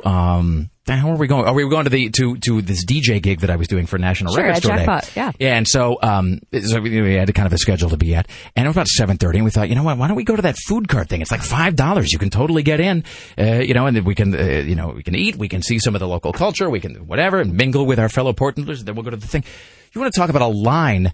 It was to the horizon. It was unbelievable, to the point that, no offense, but we thought, well, this can't possibly be for the Willamette thing. Look at this. I mean, it was absurd. It was like half a mile long. No, when I drove up with my husband, I was like, is there a street fair going on? Yeah. And he's like, no, honey, that's for your guys' event. Yeah. We had about 1,300 people who came. It was amazing. And yeah, I mean, basically the line was the only bummer out of the entire thing, which is apparently everybody wants to go taste food carts for $5. Well, and it is, what with the economy and all. With the economy and all. So next year we're planning it bigger and bigger for Eat Mobile 2010. All right, and I'd like Might for have this to take one over to, a small town. Just maybe in the street in front of my house, perhaps. Just oh, so sure, I'm not, we can make that happen. We could cater it directly to you. Excellent. Next I wasn't able to go, sadly, and so I was. So I feel like I missed out on trying, it. Hey, Rick I'll Emerson bring is some a cards team to player. you. Hey, it's as they said last night while repeatedly showing pictures of Sam Adams on KGW. You scratch my back. All right. They kept doing this other thing, by the way, when they would talk about this alleged monkey attack that happened in Salem, which is really more just a gentle poking by the monkey. They had some like stock photograph, not of this monkey, but like of the species, whatever, the capuchin monkey or whatever it is. Mm-hmm. But it was like they'd found the monkey and suddenly jammed some electrodes into a sensitive part of its body and then snapped a picture, because the monkey was sort of lunging at the camera, and that's the photograph they kept going to every time they would talk about the monkey. And there would be this truly terrifying photograph appearing over the anchor's left shoulder of like it sort of leaping at the screen. It was altogether unnerving. That's what monkeys do. They sit in their cages and plot for the moment that they can they can attack us. I don't even think... I don't know if you know this, but that's what monkeys do. I don't even think they need to sit in the cage and plot, because we were looking at this video online from the Monkey College where it's like doing everything but like going to the store to fetch the woman a pack of Pall Malls. So, all right. Straight ahead, we will talk to Kelly Clark from the Willamette Week about what you can do to amuse yourself for less money than you might imagine. It's 503-733-2970. It's the Rick Emerson Show. We continue next on Rock 101 KUFO. Now broadcasting everywhere. One time, I did actually confess that I made out with my teddy bear. The Rick Emerson Show returns on Rock 101 KUFO. It is the Rick Emerson Show. By the way, I appreciate the subtle touch that Kiss's War Machine is the song underneath that little trailer there. Fantastic. Well Brent done, is Brent. genius. 503-733-2970. It's the Rick Emerson Show right here on Rock 101 KUFO. Don't forget, coming up at 9 o'clock today, Smells Like the 90s, with our good friend Buzz. Kelly Clark from the Willamette Week is here. She will have observations and suggestions about things you can do to amuse yourself tonight, tomorrow, and this weekend for less money than you might expect. Tim Riley is tracking the following headlines on this Thursday. A man exposes himself to a woman at Clackamas Park. He asks her to join him. She declines. A Yakima boy is sent home from school with a bag of his own feces. 6 souvenirs. When his bride was picking out monogram sheets, the accused Craigslist killer was collecting his victim's underwear. Craigslist CEO says he's horrified his website has become the preferred breeding ground for kinky sex killers, but there's nothing he can do about it. And Levi Johnston takes his public war against the Palin family to Larry King. Chewing gum in school also makes you smarter. Wait, is that Larry King saying that, or is that... That was me saying that. All right, okay. By the way, when you were watching Larry King last night with Levi Johnston, did you sort of think to yourself, like, at some point they were just going to run out of things to say? It was almost like a reality show about Larry King. But it really wasn't. Today, Larry has an unbelievably uninteresting guest. The guest is thick and a dullard and has no demonstrable thoughts or opinions on anything. Let's watch now as Larry struggles to fill an entire hour. And then they would just go to Larry King, where he was just sort of... like, you felt that at a certain point he was going to be like, so, do you like licking stamps? Do you find that the glue is both strange but strangely fruity at the same time? Think it's time to post on Twitter. I'm going to soak my feet. Currently wondering how I can sand these corns off my heels. Wait a minute. Okay. Must get back to speaking with Levi Johnston. All right. Kelly Clark from the Willamette Week. How are you? Hey, I'm fine. I'm sorry. I have to apologize for snorting during the bag of feces. And there's really no context. Have you heard that full story yet? No, I haven't. And, it's magical. My body just responded to it in a way that I couldn't control. All you really need to know is... all snorted out of my nose. You just need to know that it's Yakima. I mean, that really tells you the entire story there. It's kind of like, that's how we do it in Utah. Exactly. That's how we do it in Yakima. I mean, Yakima is... I think they're jealous of the recent attention that Tacoma has gotten. So, next we'll have a series of savage beatings there, taking, outside like a place that sells nothing but beef jerky in various flavors. So the Willamette Week puts together every week. Willamette Week every week. It's a list of. It's an unpleasant redundancy there. A list of things that people can do. We're all about cheap stuff these days. Get out of their house and amuse themselves for not very much. And the first one, I don't know if I would call this amusing, but useful and kind of weird. The Brooklyn Community Acupuncture Clinic is going to do free pokings on Saturday morning from, I think it's 8 a.m. to noon. Yeah, from 9 a.m. to noon. First come, first served. If you want someone to stick needles in your body... And I do. They'll do it for free. Okay. I had many questions about that. First of all, it's not that I don't believe that acupuncture works. Maybe it does, maybe it doesn't. I mean, who am I to say? I am not a doctor. But it does seem like that's a thing that, like, they got to examine you and stuff first, right? No, apparently not. Like, that's if they just... In fact, I think they can just throw them at you from one side of the room to the other like darts. But, I mean, it doesn't really underscore maybe the seriousness with which they wish for that procedure to be taken if you could just show up and get it done for free. Like any medical procedure that they'll just hand out on the, like, free chemo, come on by. I have a feeling it's more of kind of like a taster, like you get a little sample, they talk to you about, energy blockages and what's going on with you and, do a little... They talk about what? A little wing-a-ding, a little whirl-a-dirl. No, what was the thing you said before that? Energy blockages. Is that a thing they really talk to you about, or are you making that up as like a sort of exaggerated, satirical take on what they might say? Do they really talk about energy blockages? I believe they do talk about energy blockages, but I don't know. acupuncture. Well, that actually simplifies things because I was sort of unclear about whether it's real science or not, but now I know that it isn't. There you go. So now I can take it off. The I don't list know of if somebody from things Brooklyn Community Acupuncture's listening, that they can call in and they can completely school me on this. But basically, what I was excited about is that I can just be hanging out, having a cup of coffee and a bagel on Saturday morning. It's like, hey, you know what? I need a needle in my neck, and it's like someone will do this for free. As long as they push it all the way through. Yeah, that's the only way I agree totally to it. Wait, do you want her to die? Oh no, I was talking about myself. What do you mean? As long as they push it all the way through? Well, what are you talking about over there? Neck acupuncture. I don't think acupuncture is what you're thinking it is. I think you're thinking of something at the hookah bar. You're thinking of stitches, I think, which are different. I thought you're thinking about stabbing. Oh. That's a totally different clinic here in town. No, free stabbings are in my neighborhood, Tim. That's the Southeast Clinic. All right. What else might be going on that people can take part in? There's more cheap stuff around here, and a lot of it that we've been getting lately is Blazers related. And my favorite is the fact that, let's see, there is Buffalo Gap. It's a bar down on Macadam. They've got about 1 million TVs. They're kind of a sports bar. Are doing Channing's Fries instead of Channing Fry for $4.95. It's like a gigantic mound. It's like a gigantic mound of like French fries with chili and like jalapenos all over it. I just like the idea that while you watch the Blazer game, it's on Friday, right? On the Blazer game, you can also eat Blazer food. I guess to show how serious a fan you are. Well, it does makes me really happy. It does play into the dichotomy that the people who are the most hardcore sports fans are always the people who are the least physically able to do any kind of exertion at all. Exactly. I mean, you can just, and I'm really honestly, and you'll have to take my word here when I say I'm not thinking of any sports talk host in Portland, Oregon in particular. Well, now I am. I mean, when they're just, it's like all they can do not to lick the inside of the bag after they're done shoveling the food into their mouths. It just sort of goes with the territory. So now you can get into fighting trim. Well, I think it's the repetitive motion of it. It's like they're dribbling, you're eating. You can start, that repetitive motion from bag or from gigantic mound of fries named after basketball player to mouth mimics ball to hoop. It's like your own personal caloric slam dunk. Yeah, it's like the physical video. Yeah, you're working it out. Not you're that sweating along. It might be sweat from jalapenos instead of from physical activity, but it's in the same ballpark. I got two things. One, it's pronounced jalapenos. Two, I'm not opposed. I can say jalapeno if I want. But that she sure can. But you're a journalist. I don't care. You shouldn't say that. And I'm a written journal. My mom taught me that bagels were bagels. Yeah. Really? Also, I know a man who says jalapeno just to make people angry. Wait a minute. Your mom said bagel? Yeah. Was she being kooky? I don't think so. So wait, do you say niche or niche?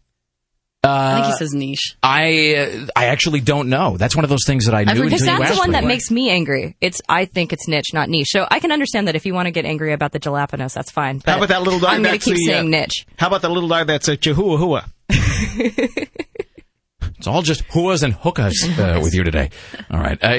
Also, not that I'm opposed to this in any way, by the way, because fries, I have this theory that in America, fries have become the new tortilla chip in terms of like the creation of nachos. Because you see a lot of things now. Paddock and I went to a place, I won't specify where it was, but we went to a place the other day where they make, it's like these cheese and pastrami fries. And I said, well, I don't really understand. Is that like cheese and chili fries? And he goes, no, sort of. You'll get the idea. And they bring out just this massive oval platter of fries, which in and of themselves are really good. And that's a trick. I mean, there's an art to making a very good, crisp French fry. And then they just melted a huge amount of cheese over the top and then a bunch of very finely chopped up pastrami and then more cheese and then melted the whole thing together. So it really was like pastrami nachos, but with French fries instead of chips. And there was that thing where, like, as you're eating it, you can actually hear the warring factions inside your head, like the warring James T. Kirks in the episode "The Enemy Within," where part of you is going, "Oh, these are fantastic. We have to store fat for the winter, just as our ancestors did in the Paleolithic era." And then part of your body is saying, "I can't. We're going to be dead. Do we have a defibrillator?" So I am a big fan of foods like this. One more thing. I found a place, Oaks Bottom Public House in Selwood, that now sells tachos, which is tater tot nachos, which I think is even going farther than the French fry because it's got more crunch factor. What is on those? I mean, in addition to it's cheese? all the same stuff. It's like cheese and chilies and, jalapenos. You do what this have you. every week. You come in here and you start listing a bunch of things. And like all I've had is I had a protein bar 4.5 hours ago. Oh, life is so tough. That really tasted like a sawdust. protein bar? Yeah. So you should Should You really should start. eat. Yeah. I gotta get off. Well, I'm just saying. But Are you saying you want me to bring you guys food No, on Thursdays? that's not what I'm saying. That sounds like. Ooh, I'm saying that'd be awesome. Okay. Let me see what I can do. The issue for me is that get off the air, and I think I'll go have myself a healthy yet filling breakfast that will help me keep my girlish physique while also giving me the sustenance I need to amuse and entertain. That used to be the case, but just like now, like you come here on Thursdays and I get off the air and it's like, I'm going to go find a bucket of lard and a ladle. I think you need to go to Flavor Spot. You need to get the Canadian bacon and bacon maple waffle. All right. On that note, ladies and gentlemen, it is the Rick Emerson Show. It's 503-733-2970. Kelly Clark from the Willamette Week is here. Tim Riley is also here, and we will have Smells Like the 90s at 9 coming up with our good friend Buzz. We resume things ahead. It's the Rick Emerson Show on Rock 101 KUFO. Don't go anywhere.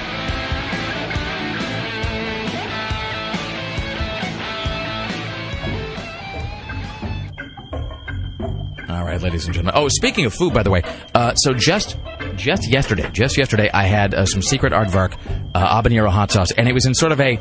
I actually don't know what was in this mix that my wife had made. It was sort of like a kind of a pico de gallo kind of a thing, but I think with some of her own sort of, as the mom says, I'm better off dead, with some of my own little creative dashes.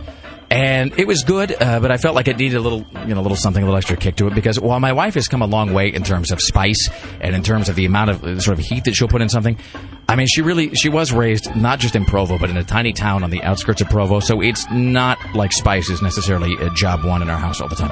So I got the bottle of Secret Aardvark habanero hot sauce. You put some in, you mix it up, it's fantastic. And the reason you can do that is because it is flavorful. It does have habanero, it has heat, but it also has a little tomato, has some onion, a little vinegar mixed together, and the recipe was created right here in Portland. It's a Portland company, and that means that they take the quality really seriously, so it's not just like being cranked out of some machine full of chemicals somewhere.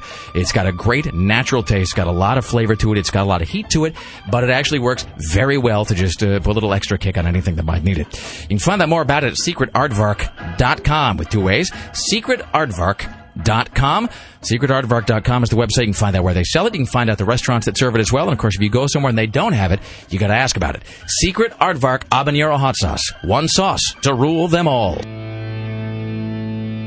It's the Rick Emerson Show on Rock 101 KUFO. It is Thursday morning. Don't forget, we're going to be at the Mission tonight, which is at 16th and Gleason in Northwest for our Rockin' the Red Shirts event. I hope people are dressed up. I'm really excited for tonight. I mean, you don't even really have to dress up. You just have to... Oh, you mean like in the full-on Star Trek? No, so I hope somebody will. Nibbler said that he's trying to put together a Star Trek costume. He's got the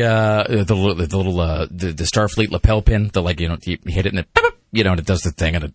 Whatever. So he's got that, which is sort of strange because he doesn't really seem like a Star Trek kind of guy. I think he's more complex than you think he is. He's nuanced. There are many layers to Greg Nibbler. I'm saying he's a strange one. And that is coming up tonight at the Mission at 16th and Gleason. Starts at 7:30. 21 and over, but admission is free. You just show up in a red shirt and you are in and automatically entered to win a pair of tickets to see the KUFO Portland premiere of Star Trek, which premieres for the rest of the world around you May 7th, but which you will be able to see May 2nd if you win. So that is tonight, 21 and over, and featuring metal from Klingon band Stovacor, who will be performing. And we want to thank Aaron Geek in the City Duran for helping to coordinate this as well. Kelly Clark from Willamette Week. Hey. So you had one final thing that we were going to talk about, which is this band Anvil. Yes, I'm so excited about this. There's a new documentary coming out, and it starts at screens tomorrow night at Cinema 21 for about a week. It's called Anvil, the story of Anvil. And basically, from everything I've heard about it, I can't wait. I've been watching the clips, and I can't wait to watch this. It's pretty much a real-life Spinal Tap. I mean, it is a Canadian metal band that was big in the 80s. I mean, they have testimonials from Lemmy and Slash about how amazing they are. The lead singer is named Lips. The guitar player, shreds with a dildo on stage sometimes. It's epic.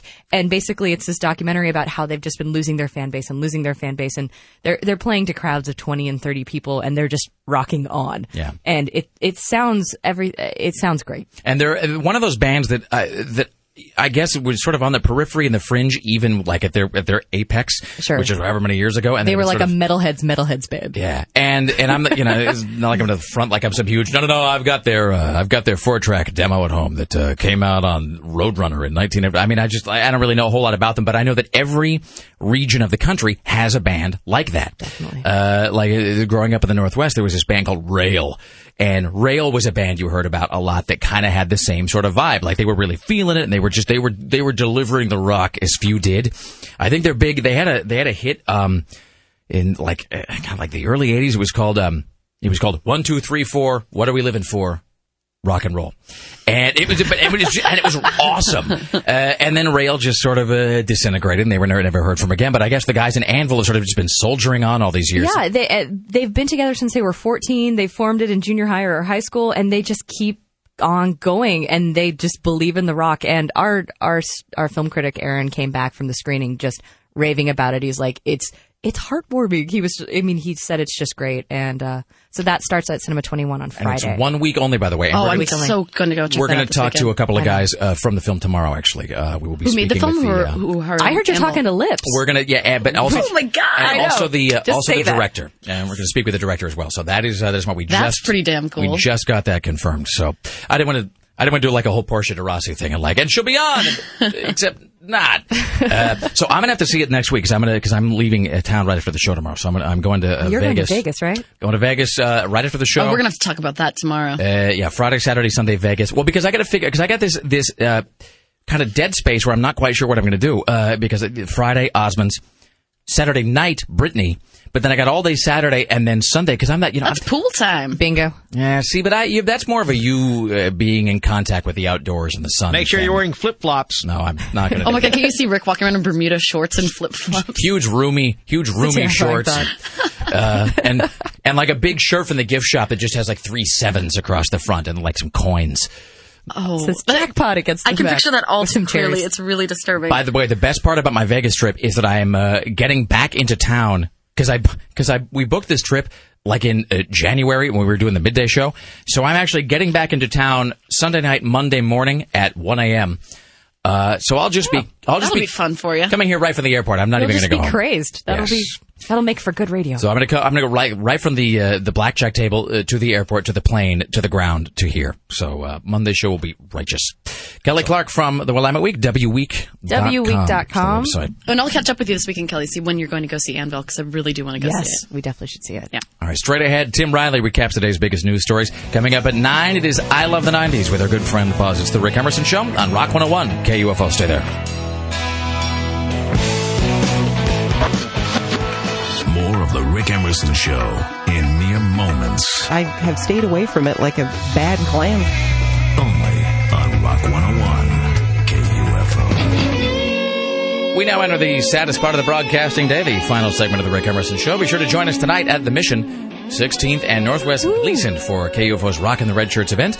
Admission is free, but you got to be 21. Just show up wearing a red shirt, and you'll be automatically inside and then entered into a drawing for a pair of passes to see the Star Trek KUFO Portland premiere. Red shirt, Star Trek, and beer. I can't picture a better combination. Awesome.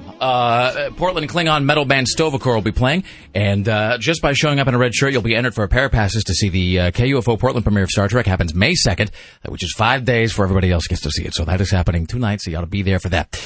Join us tomorrow when our guests will include Aaron Duran of GeekInTheCity.com, as well as the dudes from Rail. Rail Anvil. Now I got that Rail song in my head because during the break somebody was like, my cousin went to see Rail. They totally played that song. It was awesome. All right, Tim Riley has been working on the following stories today. A man exposes himself to a woman at Clackamas Park. She was not impressed. A Yakima boy is sent home from school with a bag of his own feces, much to the surprise of his parents, and 6 souvenirs. While his bride was picking out monogram sheets, the accused Craigslist killer was collecting his victim's underwear. Well, that's just disturbing. Hey, real quickly, can we touch more on the feces? If you have like 30 seconds. Absolutely. For feces, Tim, we'll make all the time we need. Okay, this story was so big that Como News from Seattle sent someone all the way to Yakima to file this report. A 5-year-old at Apple Valley Elementary in Yakima headed home on the bus with more than books in his backpack. Inside was a smelly package you'd never imagined he'd be toting around. Jason says his son's kindergarten teacher bagged up a piece of human feces and stuck it in his son's backpack. She says his with a wife smile. found the stinky mess. The note read, "This little turd was on the floor in my room." Jason emailed school officials. He got a response days later apologizing for the delay. This happened last week, and he still hasn't spoken with anyone about his concerns and frustration. You can read the note on my website at RileyLive.com. Good God Almighty. Wow. Well, they're really holding up the banner of serious journalism there in Seattle. They sent a crew all the way to Yakima. Wow. It's hard to believe that people don't take network news seriously. Mm-hmm. Jesus, God Almighty. What kind of school is that? And that was in Yakima that happened? Yes. I mean, look, I know that Yakima is just a place that's filled with savages, but I mean, still. I mean, it's just... it's like when you get one of those stories from, we had a story from Kennewick. Here's my hometown, a place also filled with savages, by the way. But still, there's certain things that do have the power to catch you ever so slightly off guard. God Almighty. All right. Oh, hey, real quickly, speaking of the news. So last night, I was watching KGW, and it was like one story after another that was either surreal or just made no sense. They came right out of the gate with the Craigslist thing, and then they went right to the monkey attack, and they were showing the absurd mugshot of the monkey, and they showed the girl, and they never met. I watched like 3 different newscasts covering that monkey thing in Salem. At no point did they ever get the dad or the mom or one of the parents of the kids. They did put the little girl, who was pretty adorable, in front of the camera, and she's pointing at what looks like a small. I mean, it looks like a mosquito bite. This is so gross, but like if you were like to jab at it a bit, it's like it obviously it had been like it had broken the skin. You're not supposed to pick at it. No, you don't leave it alone. Don't pick at that thing, Tim. That's good advice all the time. But she's like, and then the monkey poked me right here, and you're thinking like that would be pretty off-putting and unnerving if you were a kid. I mean, that's going to lead to some therapy later. And then I kept waiting for them to go. We asked the girl's, like insert parent that happens to be on the scene, here. We asked the girl's father why he let the daughter go up and bother the monkey even after repeated warnings, and then they never followed through on it. Maybe the agent didn't call back. So that seems likely. Perhaps they were unable to track it down. But they got the girl on camera though. So it's like if they had the girl on camera, clearly they were able to find the family, because it's not like the girl was just out wandering the streets of Salem, although would anyone be surprised? And then they cut right from that to the story about the McCall's, right out there on front. They're going to be putting some huge, gigantic, gaudy neon rose on top in violation of apparently like every city's zoning law. And Amanda Fritz, who does that sort of crazy lemur eyes, like under the best of circumstances, it was like they were about ready to pop out of the front of her face. She was so angry about it. So it really is. I strongly advise you to find footage of that. It's altogether very satisfying. On that local and relatable note, we're going to end here. We want to thank CNN radio correspondent Steve Kastenbaum today. Also, Mr. Skin from MrSkin.com. Chris Paddock for weighing in and lost at 408. And Kelly Clark from the Willamette Week. Join us tomorrow, and our guests will include Aaron Duran from GeekInTheCity.com, the guys from Anvil, and from the San Diego Zoo, Joan Embry. Rick Emerson Show produced today and every day by the lovely and talented Sarah X. Dillon. For Rock 101 KUFO in the newsroom, Tim Riley in the phones, Greg Nibbler of the Nibblonians, the Gatekeeper, Dave's in the Webmistress, Bridget from upstairs, CBS Radio Portland marketing guru Susan Donaf with me, Reynolds, executive producer Chris Paddock, engineered by Brent Brizendine. See y'all tomorrow. Bye now. Go.